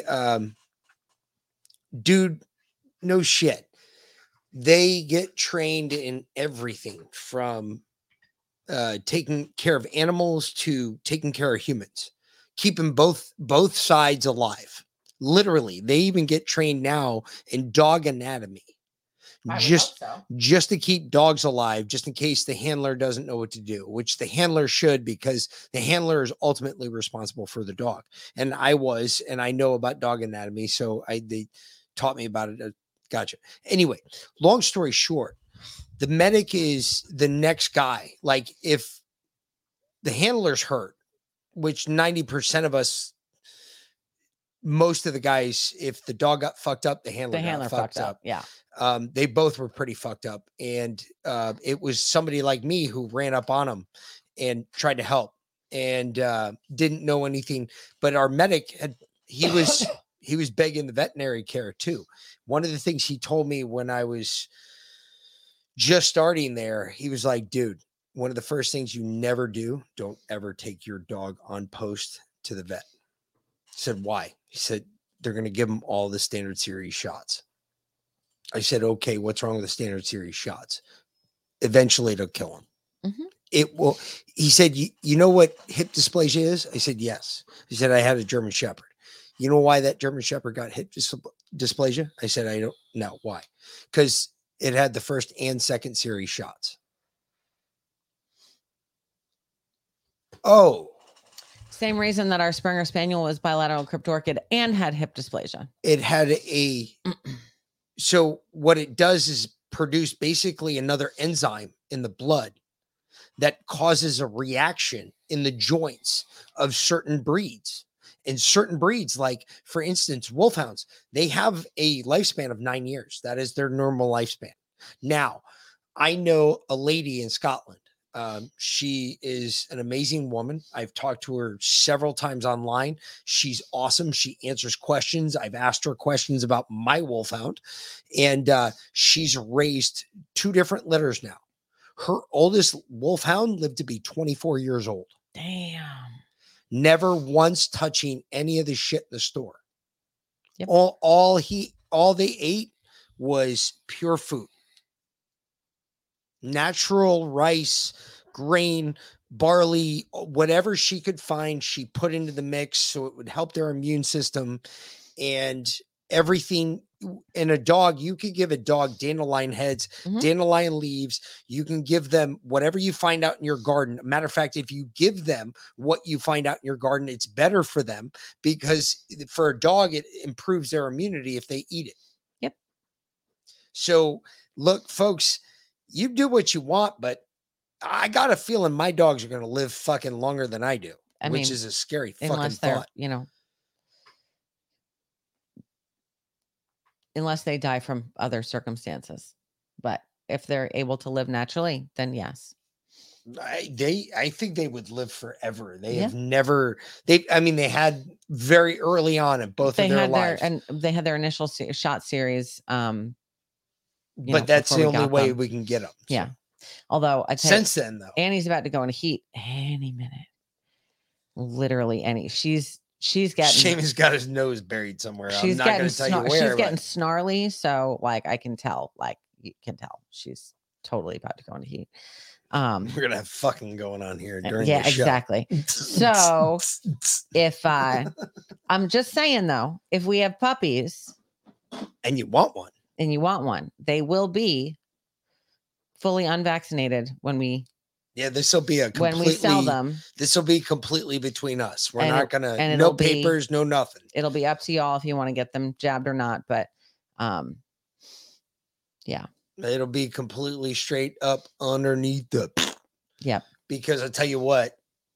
And I mean, they're both purebred. She's a purebred Irish setter with papers. He's a purebred Irish wolfhound with papers. We could get them papered through the hybrid association. But we'd also have to get them vaccinated. Yep, too. not doing it. And I'm not doing that. Nope. So no, they can, you can take them as you will. And we're not going to charge you a ton of money for them. And puppies, Jesus. Not cheap puppies, but yeah. They're going to be outstanding though. I mean, we'll give them to you at the appropriate time, 8 weeks, 16, 10 weeks, 10 weeks, 10 weeks, 10 weeks. Yeah. So, I mean, we'll break them at the right time and we'll separate them at the right time. And anyway, last summer I had a Lib Rainbow shirt dyke at the dog park advertising free COVID shots for dogs at her Paws daycare. For fuck's sake. Dude, Life of Brian would kill them. Yeah. It's a good thing it wasn't in Canada. Yep. Anyway. Figures it was here in the US. You want to get high? Shit. What? Did you unload it's right it? here. It's loaded, babe. Okay. Fuck yeah. We've just been talking. Sweet. Let's do it. Yes. All right. Fuck. He completely forgot about that. He's like, wait, what? Fuck yeah. I forgot. He totally forgot about round 2. I completely forgot. I was like, yeah. Round 2. Here we go. Smoke it up if you got it, motherfuckers. Round 2.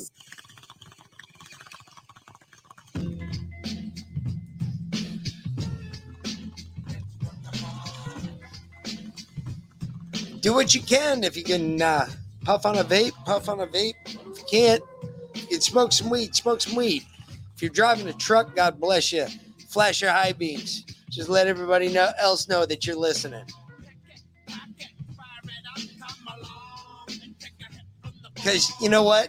When you guys are on the road, fuck everybody else. I'm just saying. You know what? I took Seamus to the vet 6 months or so ago because he had a very large hematoma on his elbow, which happens especially with giant dogs as they're growing, because he lays on his elbow. He puts so much weight on it that it's just it's not pus. It's a fluid abscess, essentially, right? It's a water blood abscess. That's all it is. And the vet was actually really cool. I took him to the vet. You did. No, I took him then too. No, I took him in for that. That was the one I took him in for, because I was the one that told you that, yeah, they could clip it. We could clip it. Wouldn't do anything. Wouldn't change anything because it's still going to gather fluid. Well, she said, we can. No, I took him in the first time. You took him back for the checkup. Oh, okay. Okay. Whatever. So when I took him in the first time, and she was like, well, first she was like, he's overdue for his vaccinations. And I was like, yeah, I can't afford them right now. And she was like, okay. So that was pretty cool. They're not so bad there, but they're required to say that, but they don't push it. So that's good. But for the hematoma, she was like, I can drain it. We can cut it out. It'll probably come back. Or as he gets bigger, it may just resolve on its own if you just want to wait. She's like, but I'll give him some anti-inflammatories, blah, blah, blah, and you can bring him back in 6 weeks. And that's when he brought him back in. I never gave him the anti-inflammatories because I won't give that shit to the dogs. Instead, I put organic castor oil on it. I literally soaked castor oil in a gauze pad, and I wrapped it around his elbow for 30 minutes a day. I mean, we had horse boots for him too. So he was already used to having something wrapped around his leg, because as he was growing too, his legs, he would get the worst growing pains. His legs would get so sore. His ankles would be horrible. We got him frozen miniature horse boots that we would put around his legs. And that really helped. He doesn't need them anymore because he's almost reached his full growth. And so he's good and strong. His legs are thick. Yeah. But his hematoma now has completely resolved on its own. It's gone. Like it was never there. No scarring, not even like a skin pouch left anymore. Yep. From the castor oil, not the anti-inflammatories. That too. Or the fact he doesn't eat shit, and the fact it doesn't collect in that spot anymore, and the fact it doesn't produce those extra. And he gets good exercise every day. We go for at least a 30 to 40 minute walk every single day. Every day. He runs. He plays. So, yeah. He lives a really good life. They both do. I mean, Jesus, better than most of us. They eat food like you and I would be jealous of. Someone said yesterday that dogs are missing one chakra that people have, and that's why they try to. And I said, well, he said that they don't have a soul. That's not, or that they have a spirit but not a soul. And I don't think that's true. I think that one chakra that they're missing is free will. Remember that we are the only creatures on this earth that actually have free will. But we're the only ones that can deny God. We're the only ones that we can say, no, you don't exist. Or we can say, no, yes, you do exist. That's true. Yeah. That could be. Possibility. Possibility. Never know. Anyway, moving right along. Next up in the shoot is old Joe Biden and how we're going to get even worse into World War III, because we're already there. Is it going to get worse? Yeah, it is. The question, does it? Now we get to find out. Well, thank God this is only 12 seconds of Joe, so. Thank the fucking Lord. Thank him. Working together to stabilize migrant populations, including making sure the communities that are welcoming migrants and refugees can afford to welcome them and afford to care for them. Working together to stabilize migrant populations, including making sure the communities that are welcoming migrants and refugees can afford to welcome them and afford to care for them. So we're keeping the border open. He's just trying to figure out how to pay for it. Or he's trying to figure out how to pay for the migrants that are coming across the border. Because where he wants to put the people are obviously in places where you have blue collar people already working, trying to take care for themselves. You know who are the next migrants coming here? The Palestinians. You know why? Because no one else wants them. It's even worse. No. We're basically transporting Hamas. They into our voted. They country. voted today. Like I don't know, 50 something countries voted today to see, or they took a poll today to see who would accept Palestinian refugees. And out of the 57 countries, 11 of them politely said no, thank you. And 41 of them said no. I'm sorry, 46 of them said no fucking way, not in a million years. They were not polite about it. All of them said no. Every single Arab country does not want Palestinian refugees. I wonder why. Why? But we want them, right? Joe wants them. Can I actually?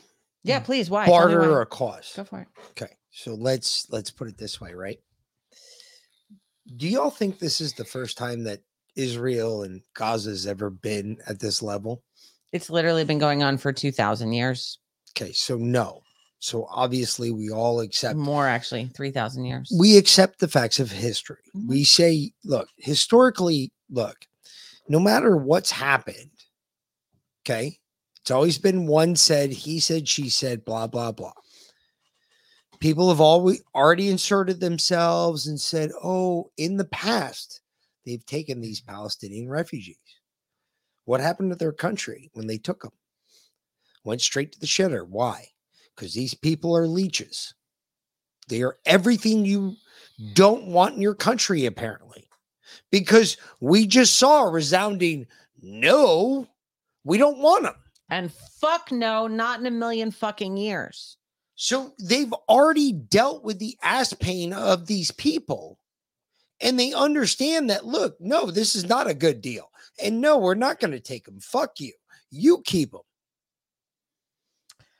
So right now, this was, I don't know if this was the same hospital, but I found this really interesting because I guess it was, let's see, would have been 9 hours ago. This popped up in my feed. Yeah. Okay. So 9 hours ago, this was on.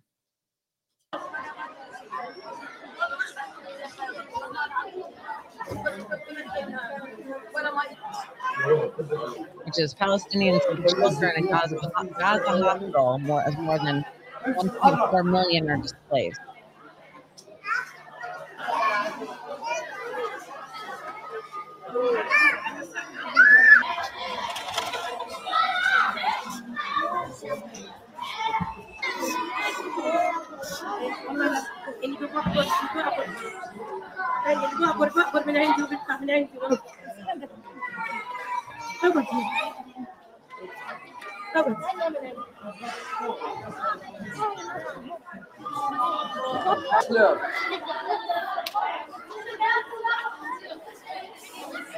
والله العظيم اني نايمه جنب الحيط بدنا الناس بيمرقوا علينا في الليل المصابين العجله بتخبط على رجلي وانا مارقه وانا في الليل بتفزز 10 مرات من الصور وفيش نوم ولا في راحه ولا في غسيل اغيار ولا عارفين وين نروح حتى الحمام مسكر.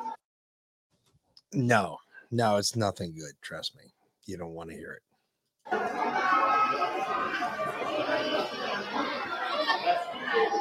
حياه كئيبه جدا. ايش الحياه؟ اطفال بدهم ياكلوا بدهم يشربوا بدهم خبز بدهم مصروف بدهم يلبسوا. Okay, you want to know? Jewish dogs, they must die. This is where we're at. This is where we live now. This is how we must live because of these Jewish dogs. How much more do you want to hear? It doesn't get much better than that. She is fucking, look, folks, this is why I said, I'm dead serious on this. There's a lot about this going on right now. There's a lot of people that apparently have listened to what I've said because I've heard a lot of people start saying this. We need to stay the fuck out of this. Canada, us, anybody involved, England, Scotland, we need to stay the fuck out of this. This is not our fight. What you need to start doing is protecting your own borders, controlling what is coming into your country. Too late for that. This shit is coming across our borders right now. And Canada, don't tell me you don't have nothing to worry about, because your borders are more open between us and you than our border is with Mexico and us. Well, yeah, let's see if she says anything different. ذنب الأطفال هذول ذنبهم الأطفال هذول عشان يجوا يرتموا وين حقوق الطفل وين حقوق الإنسان إحنا بنشدهم حرام عليهم اللي بيصير في أولادهم. No, she was at a house before that got bombed. And now all of her family has to live here because she can't live where she was living before. And her husband, she doesn't know where her husband is. So I'm sure her husband's probably fucking dead. Okay. So that was 9 hours ago in my feed. Okay. That was the main hospital in Gaza that they're all living in. And then That main hospital in Gaza? yeah, I think it's this one. Here we go.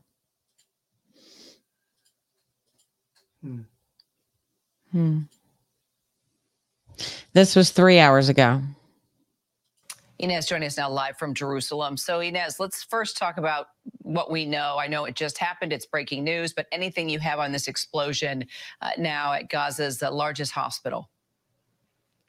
Hey, Kira, yeah. So reports at the Al-Shifa Hospital, which is the main hospital, the biggest hospital here in Gaza City. It's obviously been instrumental in terms of treating the wounded there. Unclear just what happened. We've asked the IDF for comment, still waiting for a response. So unclear if they were behind this reported very large explosion. But we should point out the Al-Shifa Hospital is the hospital that the IDF had released photos and diagrams of, showing what they say is a vast network of tunnels there beneath the hospital that they say Hamas is operating out of. And so as the IDF continues to go after Hamas and specifically as the IDF continues to target the infrastructure that Hamas uses, what they say is terrorist infrastructure and that tunnel system, it's likely that the IDF will be going after that tunnel system beneath the Al-Shifa Hospital. So again, unclear if they were behind this explosion. We are waiting for more details there, but there are real concerns about the civilians who may have been injured. The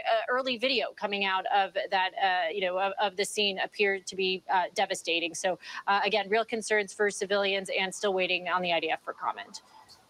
Okay. Meanwhile, let's talk more about Netanyahu, the stipulation.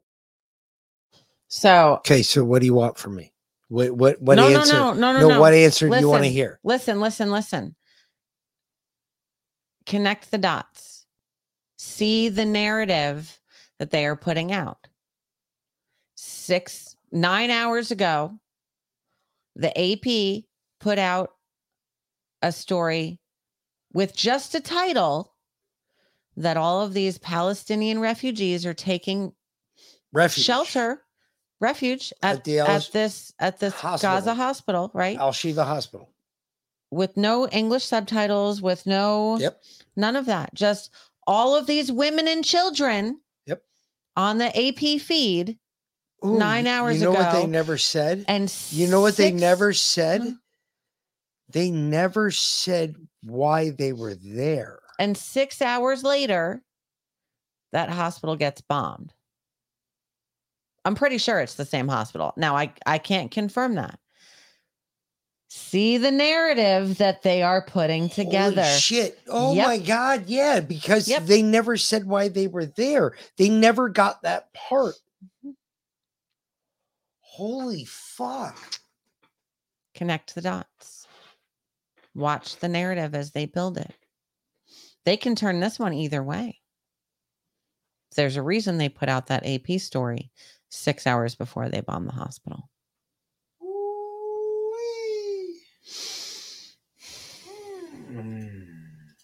That's some sick shit. Yep. That's some dirty shit right there. What else is new? But most people don't see it. But no, think about that. No, seriously though, most people don't see it because they're not searching the news feed looking for content for their podcast every night that we are. True. Even if they are, they're not necessarily, their brains don't connect the dots that way until someone tells them about it later on. And then they go, holy Oh, shit. They're fucking right. Look at this. It works. Oh, I can't believe we're about to watch Carly Shimkus. I know. Carly Shimkus is hot. I'm sorry. With that sail. All Look, right. babe, if Carly Shimkus knocked on the door tomorrow at my house, I'm sorry. I'd give you a hall pass. Oh, sweet Jesus. But only if she brought Channing Tatum with her. I'd have to give her a call before. I would be all about that.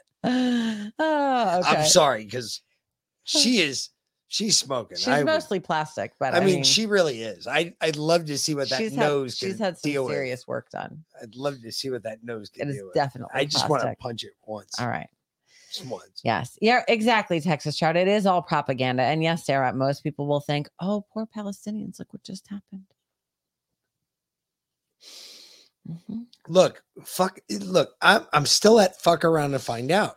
I don't think the Palestinians understand yet. Look, they ain't seen shit yet. When the IDF does anything, I'm going.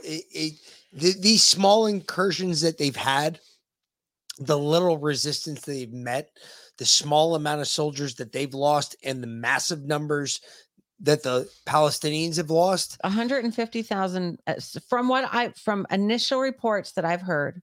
Unconfirmed, of course. Unconfirmed, but initial reports of 150,000 dead, and at least 75,000 of those are children.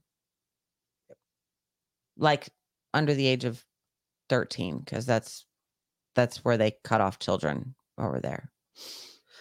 So wherever you put this, understand that more than half of the Palestinian population is children. The fuck around and find out, they still haven't found out yet. Their level 10 still hasn't hit level 10 yet.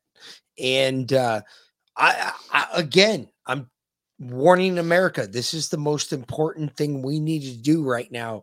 You want to stay out of this? Stay the fuck out. We don't want to get involved in World War III. We don't want to put our soldiers back in harm's way that for nothing that's going to advance us. Fuck harm's way. Put them in God's way, because that's what's coming. Let's pull our guys back and let's just say, hey, look, Israel, you got this. Because they got this. Trust me, they have this. This is not a problem. So I told y'all that the pause is over. I told Ellsworth, I think Ellsworth last night. Was the mic on? It was Ellsworth. Yeah, I think the mic was on when I told you that in 24 to 48 hours, you'd see the IDF fully surround Gaza, that the pause was over, that they would be going forward full force in the next 24 to 48 hours. Oh, yeah. Well, that's happening anyways. And you're Ellsworth, you remember that? Abe Lincoln came out today. And then first thing this morning, here she is, Carly there you go. Shimkus. Israeli troops advancing into Gaza.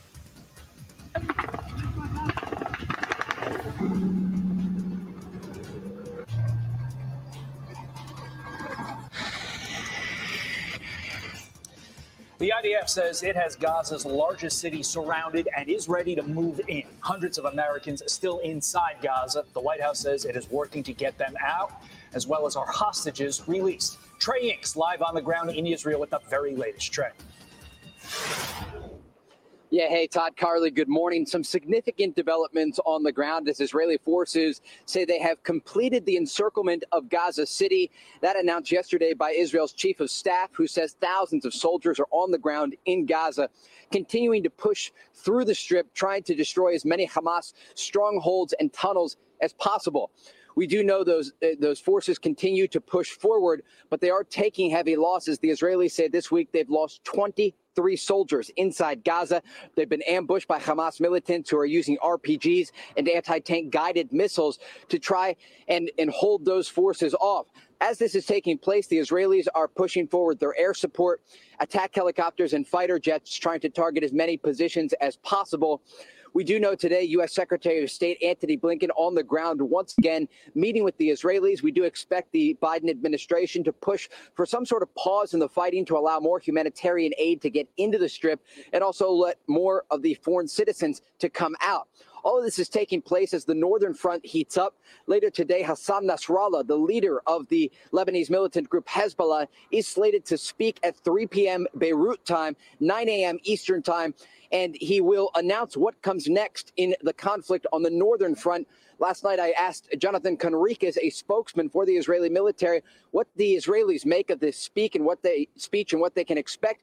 They say they are preparing for an escalation in the north, but they have to be patient and wait for what comes next. As the fire does continue into northern Israel, the Israelis are striking different positions in southern Lebanon, hoping to send a message to Hezbollah, trying to deter them from getting more involved in the fight.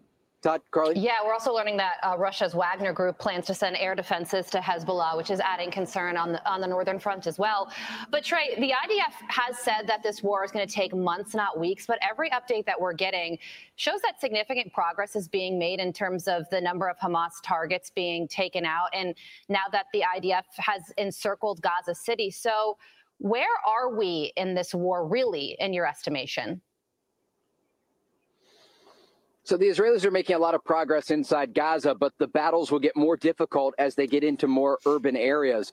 So the deeper into the city that they get, the more challenging the fight will be. The Israeli air support doesn't work as well in these heavily populated areas where there are tall buildings and an urban battlefield. So they're doing their job so far to encircle the city, as they've been told to do so by the military leadership in Israel. But as they push deeper into Gaza City, the fight will be more challenging. I'm curious, I want to get into a little bit more about this speech that we're expecting, like you said, later on today. Obviously, the concern is more of an effort from Hezbollah on the northern front. But the Israelis that you speak with, the IDF soldiers that you speak with, is there a real palpable concern that this could extend beyond just Hezbollah and Hamas and Iran serving as a help to the proxy? Could this expand to a much, much larger regional conflict following this speech today? Yeah, absolutely. And look, the Israelis so far behind the scenes say they believe Hezbollah is deterred up to this point because they see the American warships in the region. They understand Israel has the backing of the United States, and a war would drag in the United States that would ultimately help Israel to destroy Hezbollah, Iran's biggest proxy in the region. And then ultimately it could reduce the capabilities of the Iranian military. And so there are real calculations being made on the ground. But Israel has to be prepared for this to unravel into a broader regional conflict. The reality is we don't know, and Israel doesn't know, and so they have to make these calculations, understanding that Iran is playing with fire here, and they are one decision away from drawing the entire Middle East to a broader ground war. You know, Todd, it is Carly? one thing. On the one hand, you have the White House, rumors coming out of the White House that they're trying to cobble together this two-state solution, again, with many Middle Eastern Arab countries as the leaders in Gaza. And then there's the possibility, based upon how today goes, that maybe some of those countries could be in a war against Israel. It is just so interesting. You know, I agree, Leo. You're right. They should add laugh tracks to the sitcom because that's just how did. So just so you're all aware, the meetings went horribly. Israel said, "Fuck you. No, we're going to continue." And they're going to continue now. They are already pushing full steam ahead. No pause, no break, no nothing. They are continuing. God bless them. Hey, look, this is now the fuck around and find out moment. Which God? The Old Testament God or the God that's Jesus' father? Because there's two different gods. Whatever God is pulling this string is the one that's going to be pulling the rest of them. I'm pretty sure. Just saying. Anywho. I gotcha. We haven't gotten to that part of the Bible yet, so I can show you how it's different, how they are different. They are different, by the way. We'll get there. Even writing style changes. But it's weird. But weird. I will say that if y'all haven't started turning into the good book every morning. It's so interesting how most of what I read in the good book in the morning is reflected in the news that we play in the evening. Seriously. Or in the messages that we get, like the message that I got about standing like a stone and not fleeing, that those who scurry. And the fact that I've seen that before, that's weirder. That literally made all the hair on my arms stand up. I mean, I literally, like one time. I read that today in the good book when the Lord gets pissed at them because they start bitching again about how they only have manna to eat. And he basically Moses and Aaron, they try and play him. They're like, whoa, dude, listen, you told all these other countries that you were going to kill the giants and everybody here so that we could have this land. But then if you kill our land instead, if you kill our congregation instead, all those other nations, all those other gods are going to say you weren't able to do what you said you were going to do. So instead you killed your own people. That's literally what Moses and Aaron said to God. And he was like, well, fine, I won't kill all of them. I'm just going to kill some of them. That's what he did. And you know who he killed? He killed the ones who scurried. He killed the ones who ran.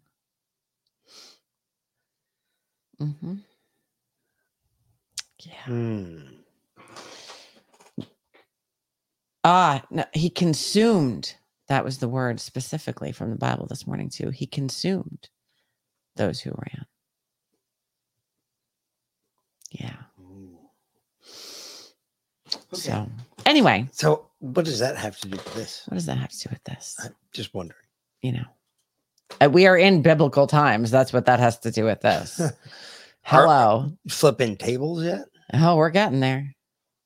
South Carolina Congressman Russell Fry joins me now. Congressman, the Israel aid is basically dead on arrival in the Senate. President Biden would veto it. What's the politics of all of this? Well, I think that what we have to do is get some institutional awareness going on. The American people are kind of tired of busting out the credit card every time that something happens. And so Speaker Johnson and House Republicans took a prudent step. If we're going to do aid across the globe, in this case, one of our strongest allies, Israel, there needs to be cuts elsewhere to rescind some of that. We can't just keep borrowing money and sending it around the globe. It's a reckless policy. So I think getting back to the basics is really important. And I'm glad that House Republicans were able to do that. Well, I don't necessarily know that it's dead, but I think the issue is that House Republicans and the American people expect single subject issue bills. And each of these deserve their own meritorious debate. Don't link them together in one giant package and jam the rest of us. We need to have individual debates on these issues. But it looks like you've abandoned Ukraine.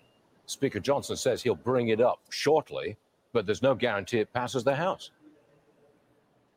Well, look, again, I don't think that we've abandoned Ukraine. I think each of these deserve their own. The most pressing issue right now is Israel. We have to defend and stand with our strongest ally in the Middle East. They're under immense pressure. And so Speaker Johnson, we take him at his word that the next debate is Ukraine. I've personally got some concerns about Ukraine. There was a Time magazine article that talked about really the grift that is going on in Ukraine right now. That is of deep concern, and we have not received any clear guidance or objectives from this administration. And I think that's a big problem for a lot of House Republicans. Congressman, President Biden joked that, quote, he bounced a few checks when he was younger. House Oversight Committee Chair James Comer revealed Biden laundered $40,000 from his brother. It had come from Hunter's China business ties. You're on the Oversight Committee. He's making jokes about your investigation. What do you say to that? I just, nothing surprises me with this president, which is unfortunate. I mean, this is a very serious matter. The House, because of the actions of this family, has launched an impeachment inquiry into the actions of the Biden family and all these transactions. And for the longest time, they've continued to move the goalpost on what we would find out. And lo and behold, the most recent one is you're not going to be able to find direct payments to Joe Biden. Well, we have. And if you look at the timeline of this, it's very suspicious. $400,000 is wired to Hunter Biden. 10% of that, $40,000, ends up in the personal account of Joe Biden. This is incredibly problematic for this president. And when he should be answering truthfully to these inquiries for the American people, he jokes. But does the public care about this? It's an age-old scandal, if you want to put it like that. Will it count in 2024? I think it does. And I think not a week goes by that gets better for this president on the facts of the case. I think the American people expect us in Congress to make sure that we hold these officials accountable. And there's a deep concern amongst my constituents about what policy of the United States may have been impacted because of the personal financial benefit of this family. I think that is a deep concern to Americans everywhere. Indeed. Congressman Russell Fry, thanks for being with Central, yeah, I agree. He probably. Welcome back. Good Friday morning, everybody. Thanks very much for joining us. Not what I wanted. You're right. He kind of sounds like he's probably seen one up close. I agree, Central. Not much disagreement there, but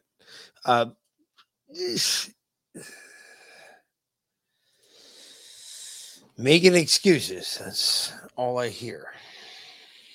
Maybe that's just me. I don't know. You tell me. Oh, everyone makes excuses about everything now. No one takes any accountability for anything that they do. Nope. We learned that in court. Yep. Mr. Speaker, I rise today in support of H.R. 6126, the bill that will provide additional support for Israel.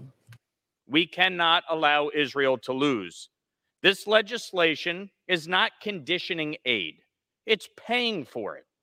Apparently, my Democratic colleagues still don't understand that we cannot just continue to borrow and print new money at every opportunity. We have a debt that is approaching $34 trillion.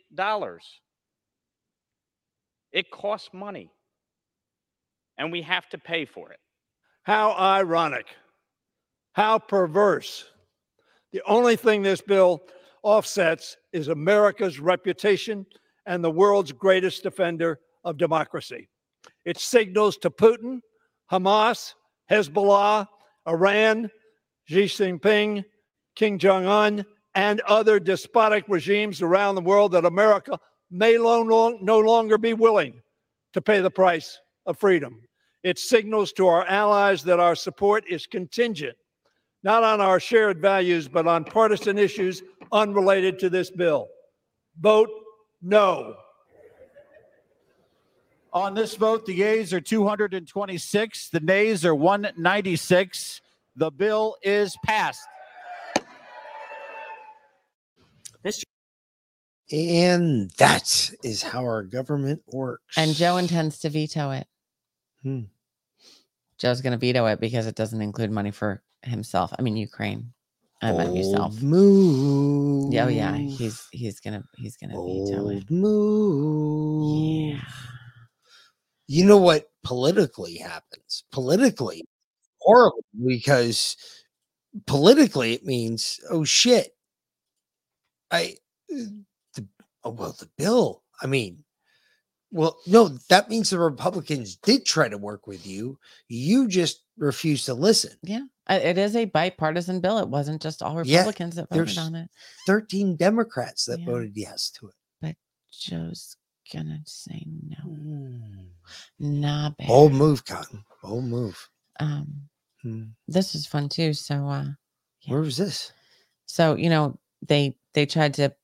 they put an anti-Semitism resolution up in the House. For the college campuses and yada yada yada. Yeah.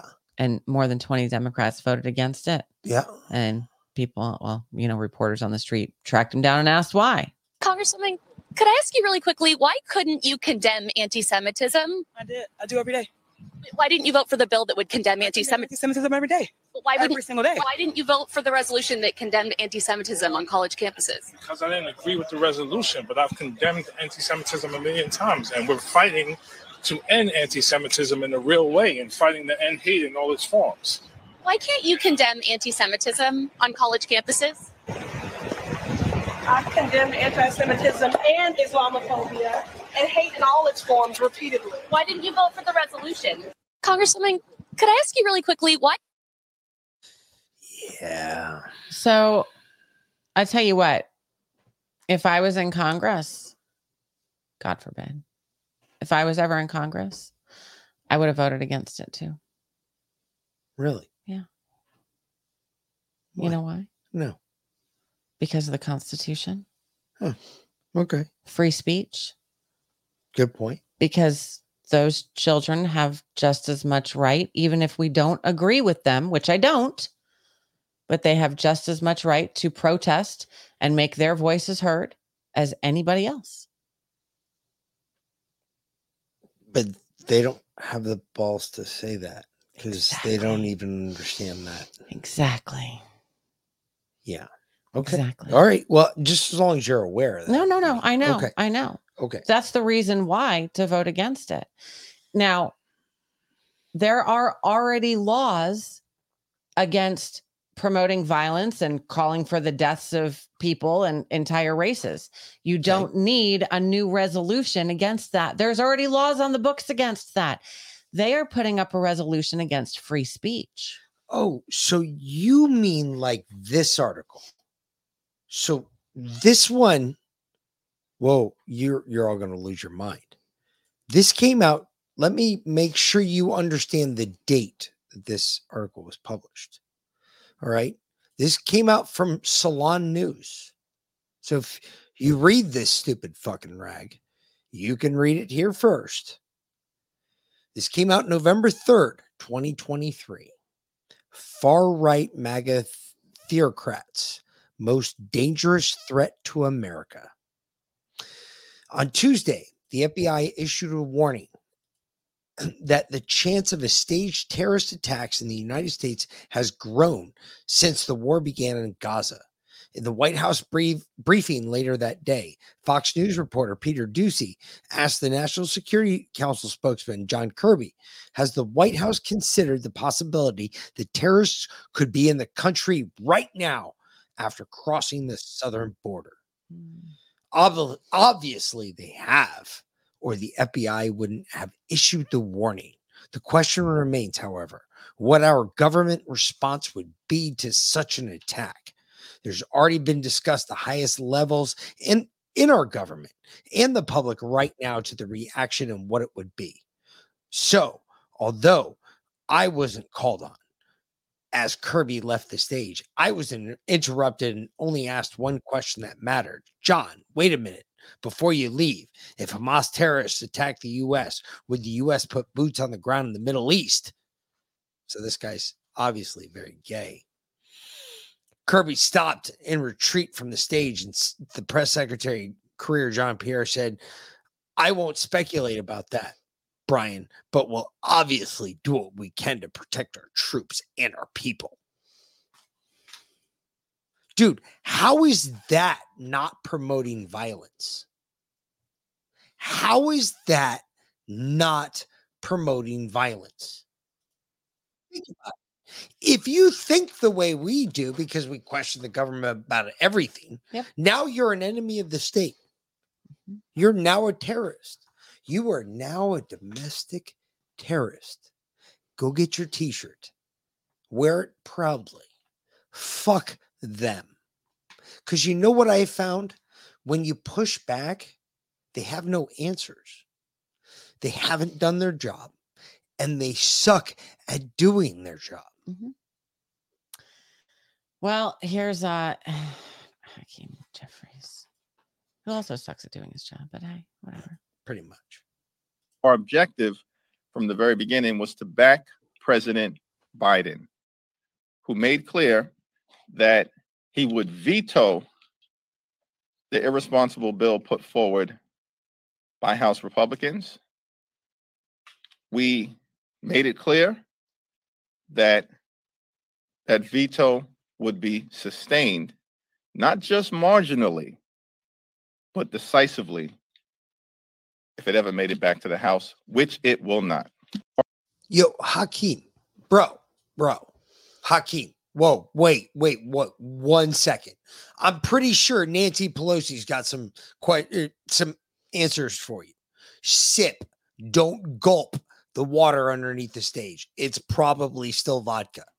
Listen, Hakeem is losing control. How do you know this?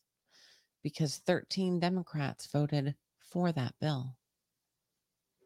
When have you ever seen them? Good point. Yeah, I've never seen a chick in the defect armor like that. Never. You maybe occasionally you'll see one or two. So very rarely go over to the other side. All the hardcore Jews did. But 13 Democrats. Yeah. That's big. Yeah. That's big. He is losing control. It's slipping, but man, you hear him? Holy shit. He's gotta be drunk. He was like, it was like his computer was rebooting. I think that might be a prerequisite of that job.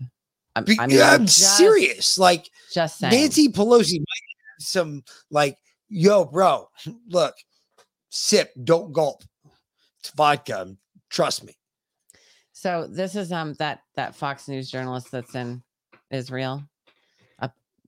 Apparently they almost got blown up by a rocket.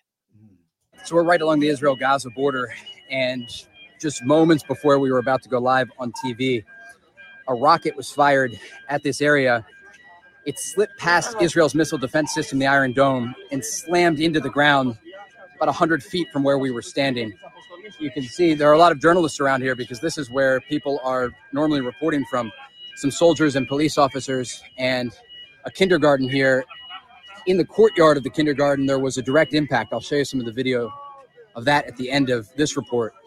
But it gives you a sense of just how little time people have in these southern communities to respond when there is rocket fire.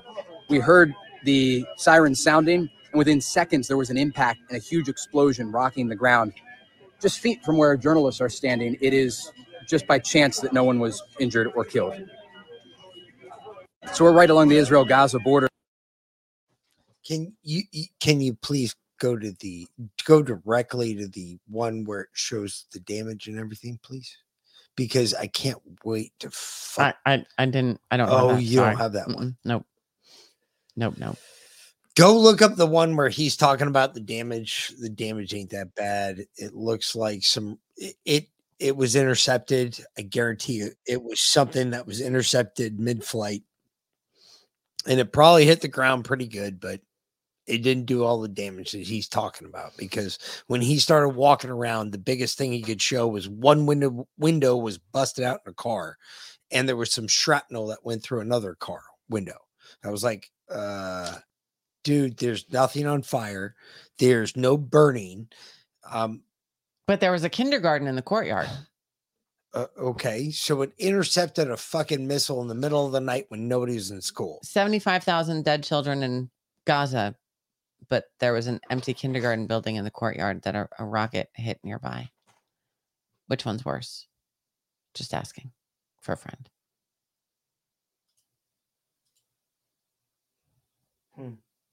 Just saying. There cannot and must not be a return to the pre-October 7th status quo. That's unacceptable. It's not tolerable for Israel. It shouldn't be acceptable or tolerable by anyone else. And that means that the idea of Hamas remaining responsible for governance, such as it was, and security, and posing an ongoing and enduring threat to Israel and its citizens is unacceptable. So that's one thing we know. We also know that Israel cannot reassume control and responsibility for Gaza. And it's important to note that Israel has made clear it has no intention or desire to do that. Because Israel just wants to wipe them all off the face of the earth and just take over the land. They've said that. They've made that very clear. But you know what he just made very clear in that? We don't really have a place to say anything. He made very, very clear in that we are going to step in and put in whatever figurehead we want. We're going to try. We're going to try. I don't think Israel's going to let us. No, I'm pretty sure Israel's just going to say fuck you and just keep doing what they're doing. Yeah. And good. Do it. Do your thing, please. You are far better at it than us. Do it. Because we have more important things to worry about here. No shit. We have so many more retards that we have to get rid of here. Millions. From everything that's invaded our country. Of course, once we get rid of them, I don't know how many are going to be left, to be quite honest. Good. You know, I went over to see a friend of ours today, and he was telling me he's going to auction. He's going to an auction next week to buy a bunch of dead houses in his neighborhood. I said, dead houses. So, people died. Houses were paid off. No will or beneficiary. So this county is auctioning them off for the back taxes. There's 6 of them in 2 blocks of him. Wow. 6 dead houses within 2 blocks of him. And he's like, there's one across the street. He's like, it just needs a new floor and some paint. That's it. Damn. He's paying he's not paying more than $5,000 for each house.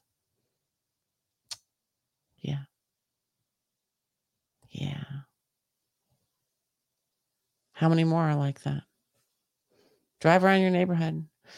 You know, I since the jackass across the street, since I found out that he was also going around and reporting houses that he thought looked vacant to code enforcement, I was looking too. Not to report them, just because I was interested to see. There are quite a few in the neighborhood that are obviously vacant and not for sale. So, just saying. Anyway.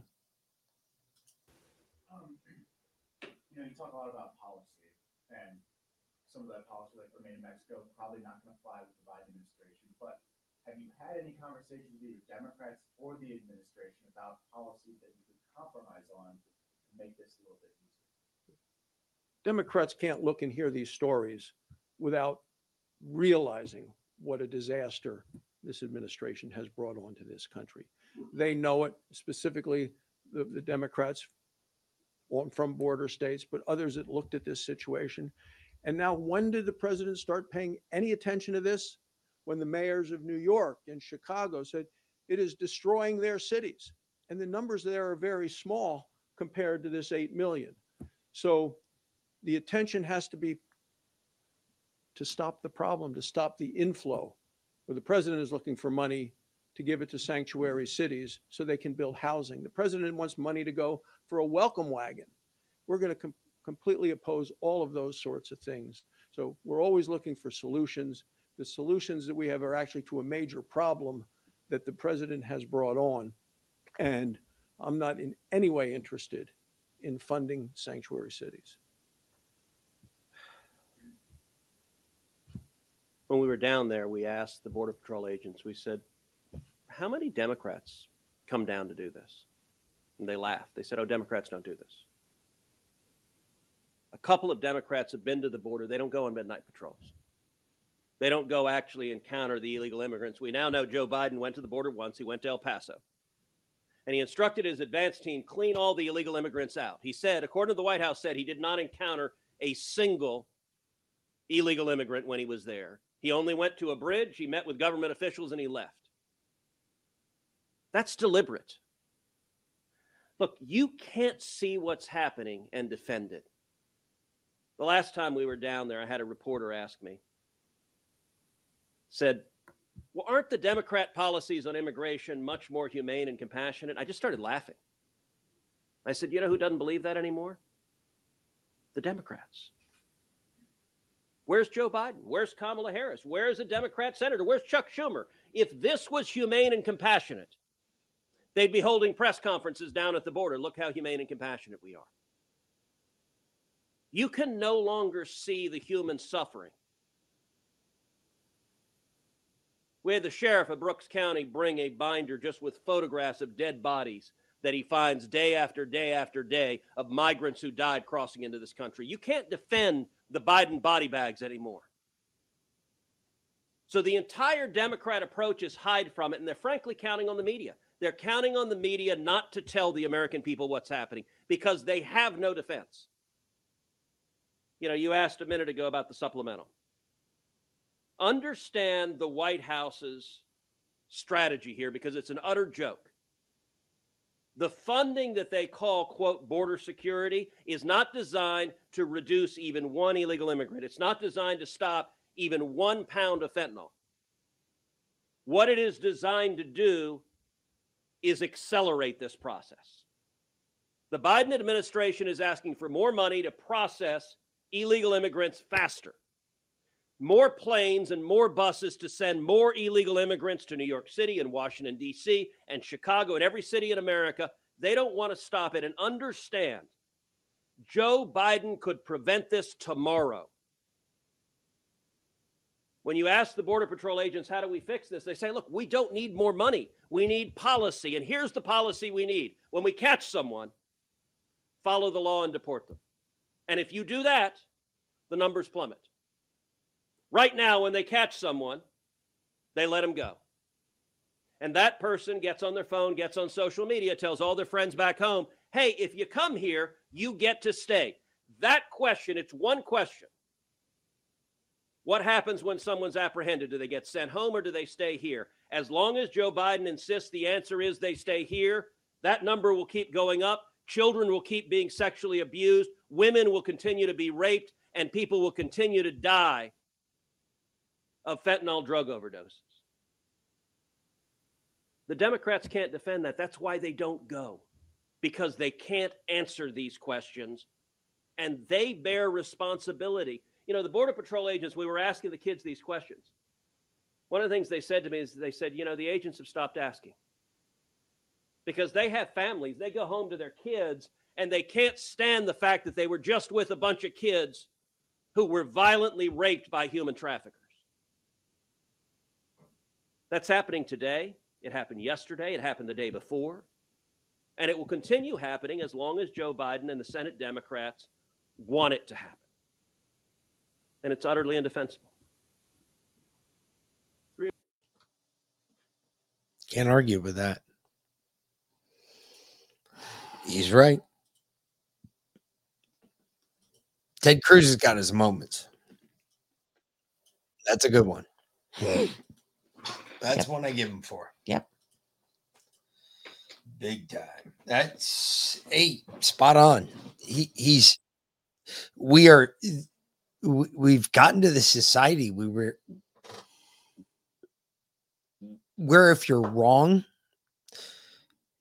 you're not allowed to be held to account for being wrong. Because it might hurt your feelings. Yes. And if you hurt someone's feelings, oh, God bless you. That's it. It's all over. Well, you know, the kids are the ones that are suffering the most and standing up the most as well. More and more, you're starting to see kids standing up. So you remember in Loudoun County, there was that boy who put on a skirt and claimed to be a girl and raped that girl in the bathroom. Yep. And then the dad got arrested. Dad got arrested at the school board meeting. Loudoun County. Blah, blah, blah. Okay. Yep. So now this is going on in Loudoun County. Same county. Ooh. More. Thankfully, none of the students who overdosed here died. However, this highlights the growing problem about drug use in schools. It's devastating, and I really pray that we get a real handle on this quickly. 8 student overdoses, 7 of which happened in the span of just 3 weeks, involving students here at Parkview High School in Sterling, Virginia. The Loudoun County Sheriff's Office says 4 happened on campus. 3 of them required the administration of Narcan, and 2 of them required CPR by school personnel. It's really concerning to me, especially because I think the parent notification here said that there was just a medical emergency. and didn't go into a lot of detail about the fact that it was there were fentanyl overdoses. Investigators say all of the incidents appear to involve fentanyl. Jared Forget, special agent in charge with the Drug Enforcement Administration Washington Division, explains how deadly it can be. 2 milligrams of fentanyl is enough to kill you. So it's about the amount that you could put at the end of a pencil. The Loudoun County Superintendent, Dr. Aaron Spence, releasing a statement saying, in part, I think it is important to note that the issue of addiction is truly at play here. And the Loudoun County Sheriff Mike Chapman adding, we are putting all available resources into identifying who is responsible for distributing these lethal drugs. So far this year, the Loudoun County Sheriff's Office has investigated 18 reports of opioid overdoses involving juveniles. And in 2022, there were a total of 19 similar cases. We're seeing the Mexican cartels. They're in our area. They're in Virginia. They're in Maryland. They're in Washington, D.C. They are here. The amount of pills that the DEA Washington Division has seized this calendar year in 2023 is about 3 times the amount of pills that we seized all of 2022.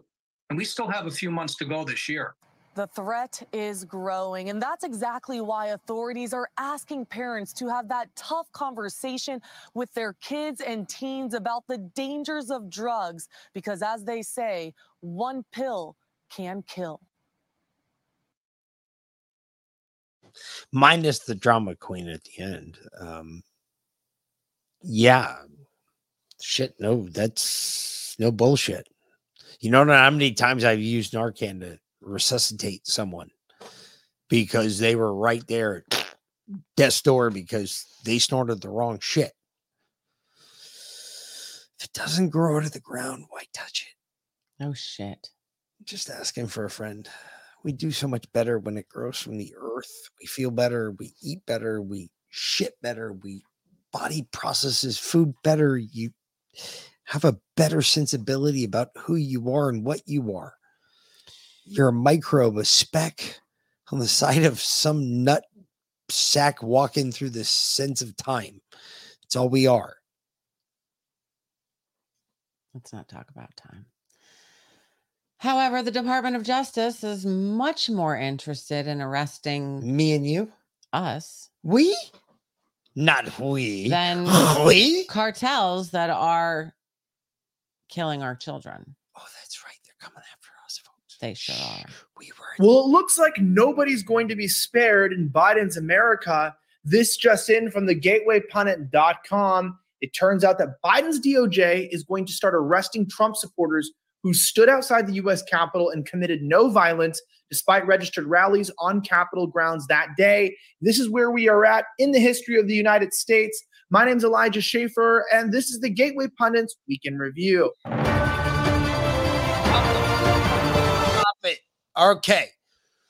Oh my God. You did not just tell me this. No. Bring us up. You did not just tell me this. This fucking outstanding day. Fucking A. Bring it, bitches. Bring it. Daddy's ready. Let's go. Oh, it's on. Oh, I cannot wait. Please. I'm begging you. Punch me.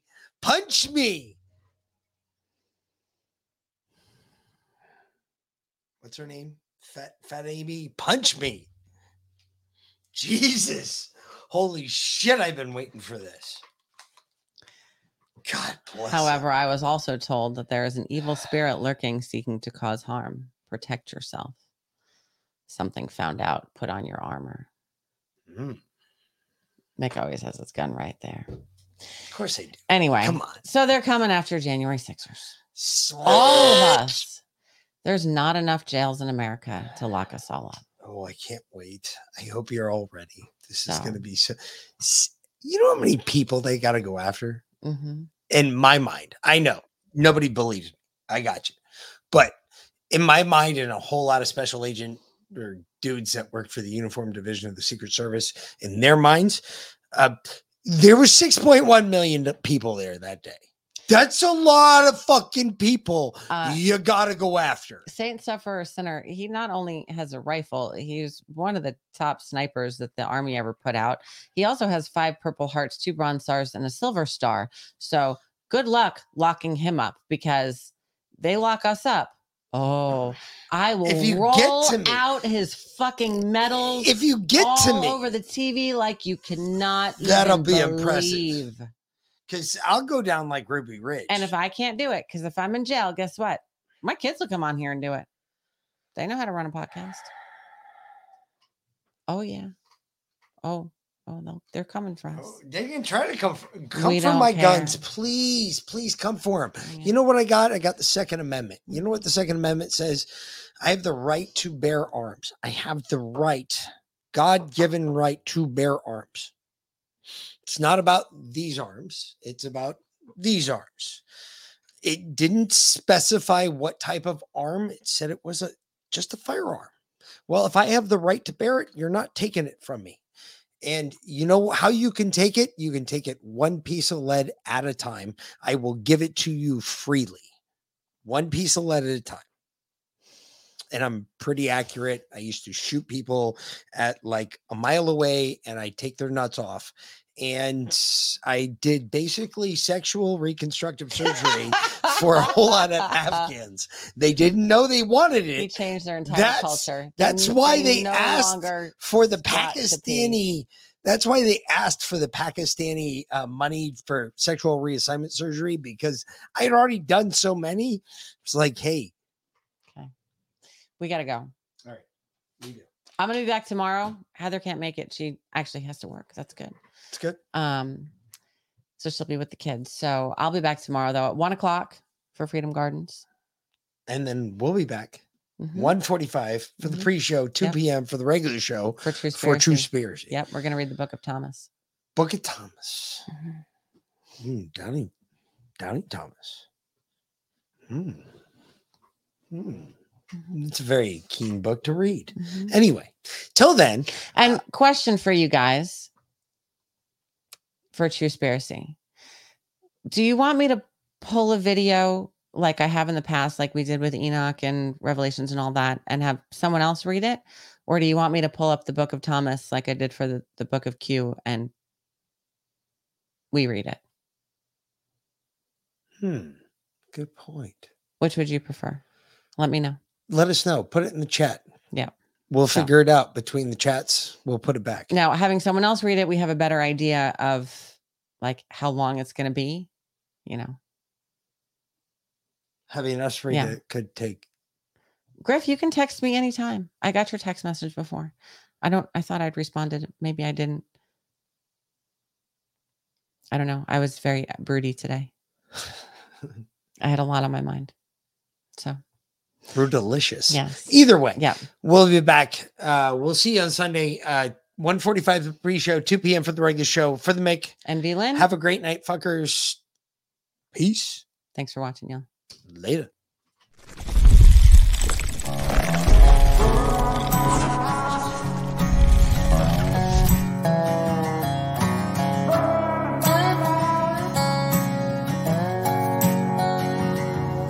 I love my country, love my freedom, fuck a welfare, now I don't need them. Shotgun race from the woods to the plate, ain't never went hungry, ain't never too late to come around here, son, running your mouth. You can fuck around and find out. You can fuck around and find out. You may make it through the snakes, snares, and alligators, but once you get to the gate, you can't depend on your waiters, cause you'll be over your tater. I'm talking growing tomatoes, feeding the worms I fish with later. I'll have a fish stick plate over a 6-foot grave before I take a knee as our anthem plays. My hands on my heart, I stand on what I say, and my Second Amendment handles what I can't. I ain't trying to be Billy Badass or talk shit, I'm just saying, there's the line, don't cross it. I got a Red Ryder gun when I was 3, so I don't run or hide from anything, bitch. I'm a red, white, and blue collar boy from the South. And you can fuck around and find out. I love my country, love my freedom, fuck a welfare, now I don't need them. Shotgun race from the woods to the plate, ain't never went hungry, ain't never too late to come around here, son, running your mouth. You can fuck around and find out. Oh, Jay. You can me. I'll be half drunk, strapped up in a whitey. I can show you if it's needed. When you see it, you'll believe it. If you don't love it, you can leave it. Michael Jackson, you can beat it. F-A-F-O, I teach you how this game go. Different joints, same smoke. Wake up, wear the same clothes. Real redneck, I'm a piece of white trash. Blue collar boy, but my lady's high class. Got the music way up loud with a cigar in my mouth. Fuck around and come find out how we do it in the South. Ain't saying nothing, but you're running that mouth. I never take a handout, I'm too damn proud. I'm a son of the dirty South with a truck seat high and these straight pipes loud. This land of freedom, double barrels in case we need. Man up or sit your ass down. We done talking, fuck around and find out. Love my country.